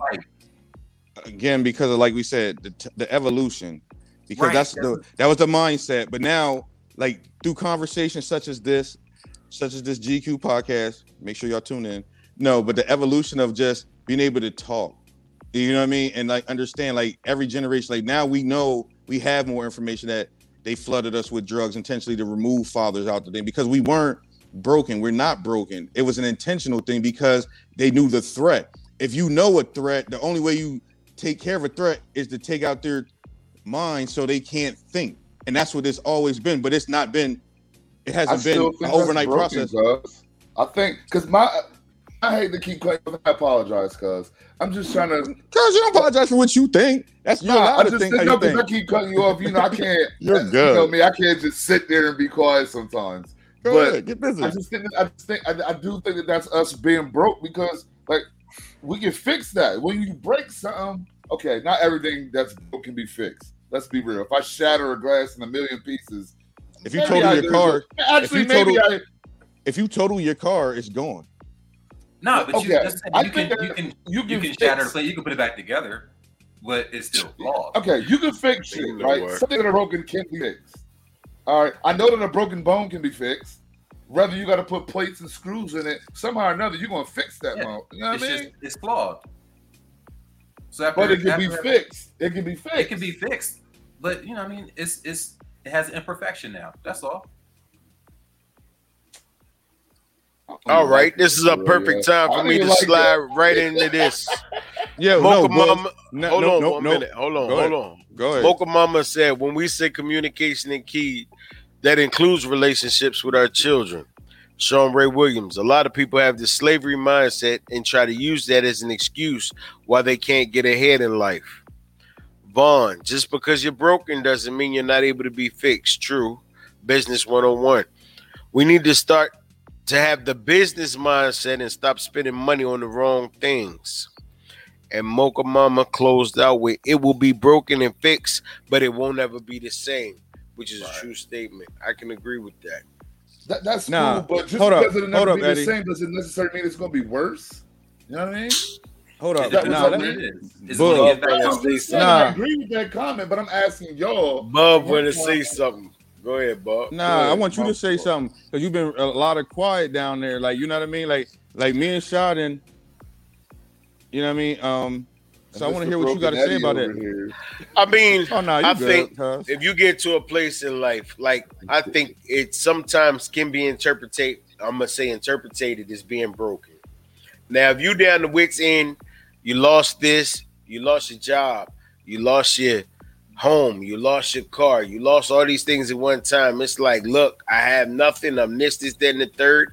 Some may interpret that as being broken. Now, some may say that's not being broken, but some may interpret that as being broken. Now, the question is, do you stay there or do you get up? Here's the thing. Because some people, we talking about the broken, the misunderstood, but there has to be a point to where you say, I can't have sympathy for somebody that's broken and wants to stay that way. That's not trying not to increase or level up in any way, shape, or form. Because we could talk about being broken, but there's some people that are broken, right? And they feel they're broken right now. But my question to them that may be listening right now, and I want them to hear me, what are you going to do about it? What are you going to do about it? I think that's the thing. I think regardless of how low your situation gets, if you're alive, you can fix it. Come on. I agree, bro. There's always a way to fix it. The shit, it might be hard. It might take you 10 years to get it done. But if you're still here and you're still breathing, it can be fixed. You will get there. It won't be perfect. And again, that's where it comes. That's when I say it's about being honest with yourself and saying, look, I have a money mismanagement issue. I need help figuring out how to manage my money, because if I keep doing this, I'm gonna keep staying in the same situation. Got you. I have a thing where I have vices that is taking me out of my relationship on a continuous basis. You gotta separate. It's like you need to figure out what your problem is, be honest with yourself about your problem, and then fix it. Not to fix it for anybody else, but to fix it to be the best person that you can be for yourself. Everybody else comes after you. I love the family thing. You know, I mean, I'm sure y'all gonna say you gotta put your kids first.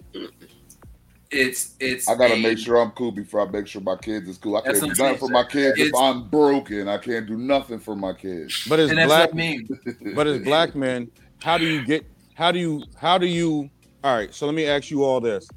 To Shad's point, like, we got to be able to be open. You're that's a very valid point.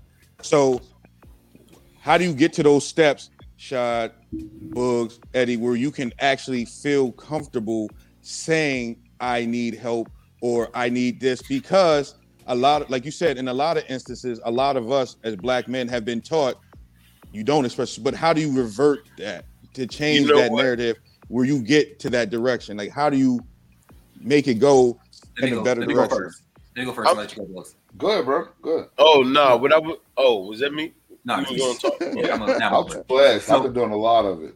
I think the honest way to start to get yourself on the right track is to surround yourself with the right people who will allow you to be vulnerable and transparent without judging you. If you have that kind of network, even if it's 3 people, 2 people, if you have people that you can be honest and vulnerable with, I think that's the perfect way to get back on the right track, regardless of how far you are. If you have nobody that you can turn to and just be honest, it's like if everybody that you're talking to is going to judge you for what you're doing, you're not going to tell them the truth because you don't want to hear the judgment. Oh, can I respond to that? I'm done. Y'all can go ahead now. Oh, listen. Go ahead, Eddie. So what you just said, my fault, Bugs. I just needed to respond to what he just said. So, like, I think that it might be hard for others it may be more hard for others to actually put themselves in that vulnerable state, because there's still people at our ages that will still lie and say things, not actually admitting that there's a struggle mentally or whatever, and they're not ready to really put that out there because maybe they're uncomfortable. Whatever your reason is, you might be uncomfortable. You may feel judged, like you said, but you have to find within yourself, and you have to find within yourself to be able to be honest with your brother. Like, all right, any one of y'all on here, y'all know me. Y'all knew me since I was a young boy.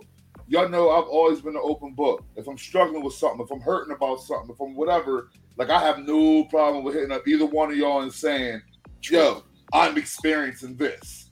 And I need, and if I need help, I'm also okay with saying I need help. Like, I don't think that makes me look like less than a man. You know what I'm saying? This is what I teach my son. It's okay to have help because we all need it from time to time. You know what I mean? But you have to find out within yourself, and not everybody. Some people don't ever develop that.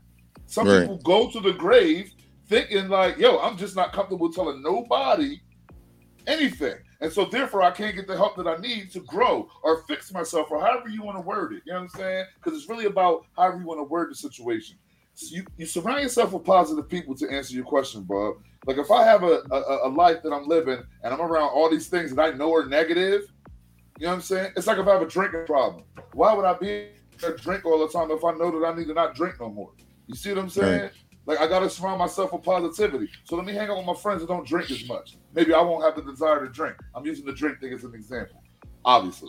But you surround yourself with those type of people that are gonna push you to be a better you. Because like I thrive off that. I love to see when one of my folks or somebody's doing well, or you know what I mean, whatever. Like, and I'm always gonna be full of questions. If I'm not where I think I need to be, or maybe there's something you're doing that can help me out. Maybe it's with my business. Maybe it's with whatever. I have no problem asking that. But see, that's me. Not everybody's like that. It's hard. It kind of is hard.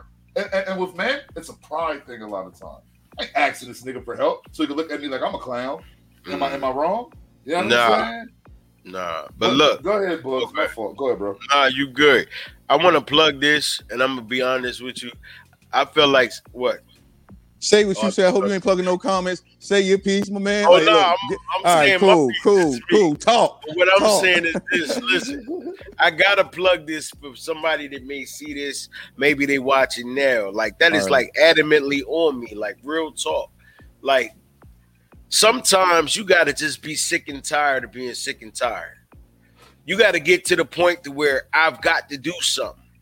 Some people have to hit rock bottom before they realize I have to change this way of thinking or I have to change this mindset. And tonight I'm literally speaking like, don't let that be you. Black man, black king, rise up from where you are. Realize that you've had enough and it is time to do something about it. If it's a habit, if it's sickness, if it's disease, whatever it is, it can get better. But whether it's male or female, you have to be honest with yourself. You have to be vulnerable. You have to open up, clean out those things that have been inside for so long, sweep in there, then you'll be able to go on and progress and heal. Because I've never seen nobody that progressed going forward that kept looking backward.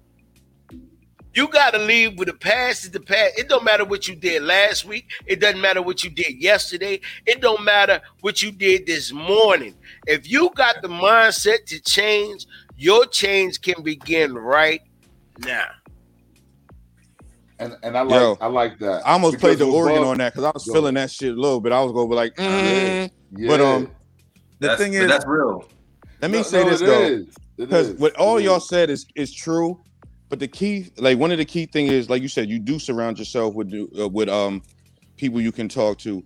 You do have to just get rid of the negative stigma. But you got to understand, people are going to talk, so you got to just let that go. But you also got to understand that time is the one thing you can't get back. So you don't waste your time on that negativity. Like the evolution and understanding is key. You understand that as a man, you can't sit there and soak about what you did in the past. What's done is done.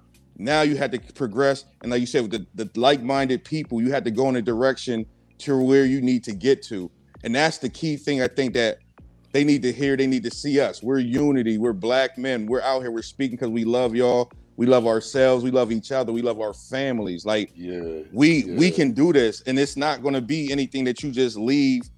Like, I mean, like, anything that you're going to do that's going to progress something is going to be hard. There's always going to be resistance, but you go keep pushing because you built for it, and you're stronger than you always know you. I mean, you're going to always find that you're stronger than you ever thought you were.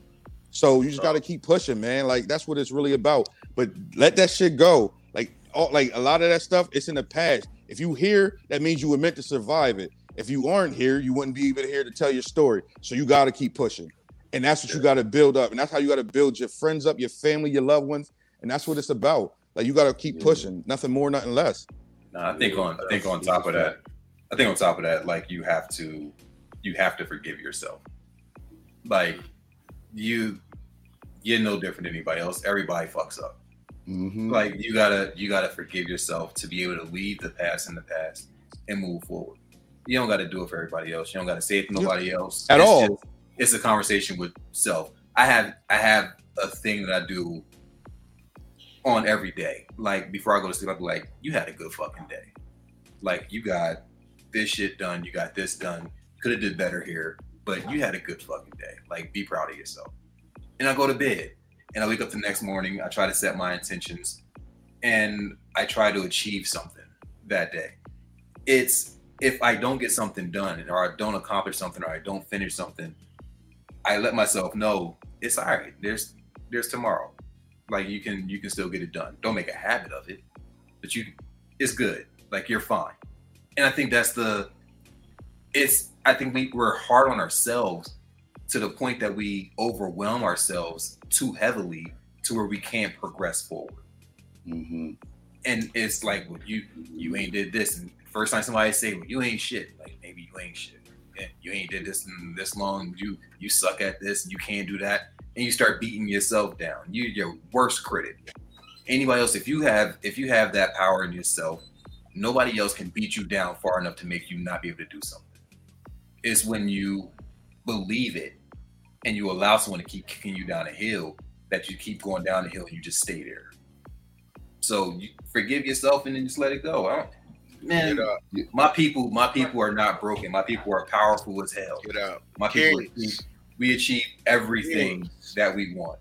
And it gets stolen all the time because and that's fine. Y'all keep stealing it. You can keep stealing it, but you can never be us. You can never do what we do. You can't duplicate it. By the time you duplicate it, we've done something else.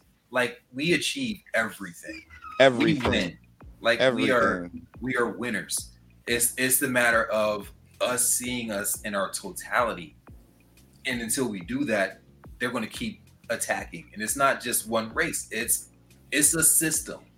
And they're going to keep attacking. Like, right now, Africa has more Asian people in there trying to take over the country than they do white people. It's a system. They know that we have the resources to everything. They know we have answers to everything. They know we're going to achieve whatever we set our minds to. Like, we can do whatever the fuck we want. Real talk. So it's just a matter of believing that you can do whatever you want. Just to touch on something before we close, we've been out here for a minute, and I get it. I just want to touch: are black men unappreciated? Do you think we're unappreciated though? I think we're underappreciated by ourselves. I think we underappreciate us by each other. Yeah. It's like I think black women want to see us be better because they know the potential of black men. They want to see us do better. I think that white people see it and they're like, damn, if they actually achieve, that's going to be a problem. Mm-hmm. But I'm not going to say that's all white people, because some white people want to see us win as well. Like, there's a lot of people that want to see us win. So it's just, we have to see us for what and who we are. And then, like, once you get there, like, we're unstoppable. If we all as black people were supporting each other, just like, yo, the question, whenever you go somewhere, like, for me, I go whatever city I used to live in, I bump into somebody, what you been up to? Oh, I tell them, like, blah, blah, blah, blah, blah, blah. Oh, that's cool. All right, man, you stay up. It's not like, oh, yo, since you're doing that, I know this dude that's doing this, you should link up with them and you can probably push that further. It's, if I say, so what's new with you? I'm not saying it just to say what's new with you. I'm saying it to find out what you've been doing. Is there a way I can help you get somewhere that you're trying to get to? It's different. Like, I tell people, like, hit me up. I don't have everything. I don't know everybody, but I share my resources in a heartbeat. Like, and it's just that thing. Like I'm here. I want my fucking people to win. Period. So in whatever way. You think we unappreciated? I don't even know how to Eddie? even follow up the rest of all of y'all positive Can't nobody follow messages. me I up. was saying, No, I'm gonna it's just not. say this though. It's not That was real about- shit. But I'm it's gonna not say about- this: that's when his- it comes to speak your shit. bettering yourself, I'm just mine is short. When it comes to bettering yourself, I do want to let everybody know, like, yo, it's okay to get you some professional help to work through your shit. Like, it really is. Like, I know it was brought up to think that like that therapy thing wasn't for us. But like, and Shad's number one advocate of this, like, and I appreciated him for being open about it because it kind of made me comfortable with it too. Because like, yo, you can't really figure it out on your own mentally. Yo, we got a lot of things going on in our head, and sometimes you got to lay that out and get somebody that actually went to school that can help you work through that thing. You know what I'm saying? But just make sure that whoever you talk to, you can relate with them. Like for me personally, a therapist for me, my ideal therapist, I like to listen to women a lot of times. Maybe it's my upbringing. You know what I'm saying? Because I was raised by predominantly women. So a black woman, I feel like can help me iron out my things or my issues. Plus, also, I know that she's going to hold me to a certain standard. So it makes me want to do better. I can feel comfortable with one of my guys and say, you know, guys can be yes men. Not saying that y'all are, but guys can be yes men, right? Mm-hmm. And this is just my preference. But I know that like a black female can help me iron it out. It's like, it's almost like talking to Mom Dukes for me. You know what I'm saying? I'm laying this out. I got to work through these things. And then once you get yourself better, you got to better your relationships with your people around you. Because like we got to do better for each other also. That's the only way that we can really grow, bro. Like we can't just sit here and just keep putting each other down and like doing what society said we should do. We should be like, yo, we are kings. I agree. We're dope. Like we're so dope. And we don't even, we haven't even scratched the surface of what we really can be. You know what I'm saying? Like, we got to better ourselves. So get yourself right, get relationships right. Let's all grow together. That's all I got to say, man. Yeah. Respect. Yeah. So do you think we're unappreciated? Talk that talk, Eddie. Say it again. So do you think we're unappreciated? With all Yeah, we're definitely unappreciated. Right. Like, of course. But we're unappreciated as a race, not even just black men. Our whole entire race is like black women. Think about it; they're at the bottom of the fucking barrel. Like they're not. They're the most educated. Not to us, but that's how they're treated by they're the society, most educated bro. people in this world, man. I mean, No, what I'm saying is, I'm not saying they are. I'm saying that's how they're treated. That's how they treat them. You see what I'm saying? Because I think they treat us worse, but when it comes to like corporate America, like they get pushed to the bottom. They do. Like it's white men, white women, black men, black women. They push. It's messed up. They're the greatest resources on That's it. They are the greatest resource. They're the greatest resource. It's not even resources. Black women are fucking super. Yeah. They are. I'm not like bro, I don't even know the word to superheroes. I don't want to disrespect. I don't want to say the wrong word. I'm trying to compliment you to let you know how special you are, and I love you, all of you. You know what I'm saying? That's it. What you got, Bugs? Are we unappreciated? What you nah. I mean, yeah. I mean, to society, I do believe, because I don't believe we get the respect we deserve in any environment. So until we do, I'm going to say yes. We're not appreciated because we are king. We are it. I'm not telling you what I think. I'm telling you what I know. But that's another conversation, my brother. But that's also a wonderful night note to get ready to close on. Hold on, real quick. Before you say final that. Statements. Yeah. No, get final statements. Yeah, like final statements. No, we I'm gonna say. Good. I don't got nothing else. I just wanted to say because the Bugs thing that we're unappreciated, but that's because we're a threat. That's why every black man out there, like when you're a threat, you have to eliminate a threat. That's why we're always attacked. We're survivors. We're great. And we're going to build this nation back. Don't fucking fall victim to what they tell you and stop repeating those same dry narratives. We're not broke at all. We're survivors. We're innovators. We're creators. We're the greatest. Respect us. Respect yourself. Show love and take care of each other, man. That's all this fuck is to it. And with that being said, loved ones, you already know what it is. There's so many other places you could have been on a Friday night, but you chose to be here with us, and we greatly appreciate it. So for the night, you take care, stay safe. Shout out to all those in Florida. You in our thoughts and prayers. Rest in peace to Coolio. We touch that next week. Most definitely. That's the whole next week. So y'all be happy, be safe, and most of all, be you. Q out. Q out. Peace, y'all.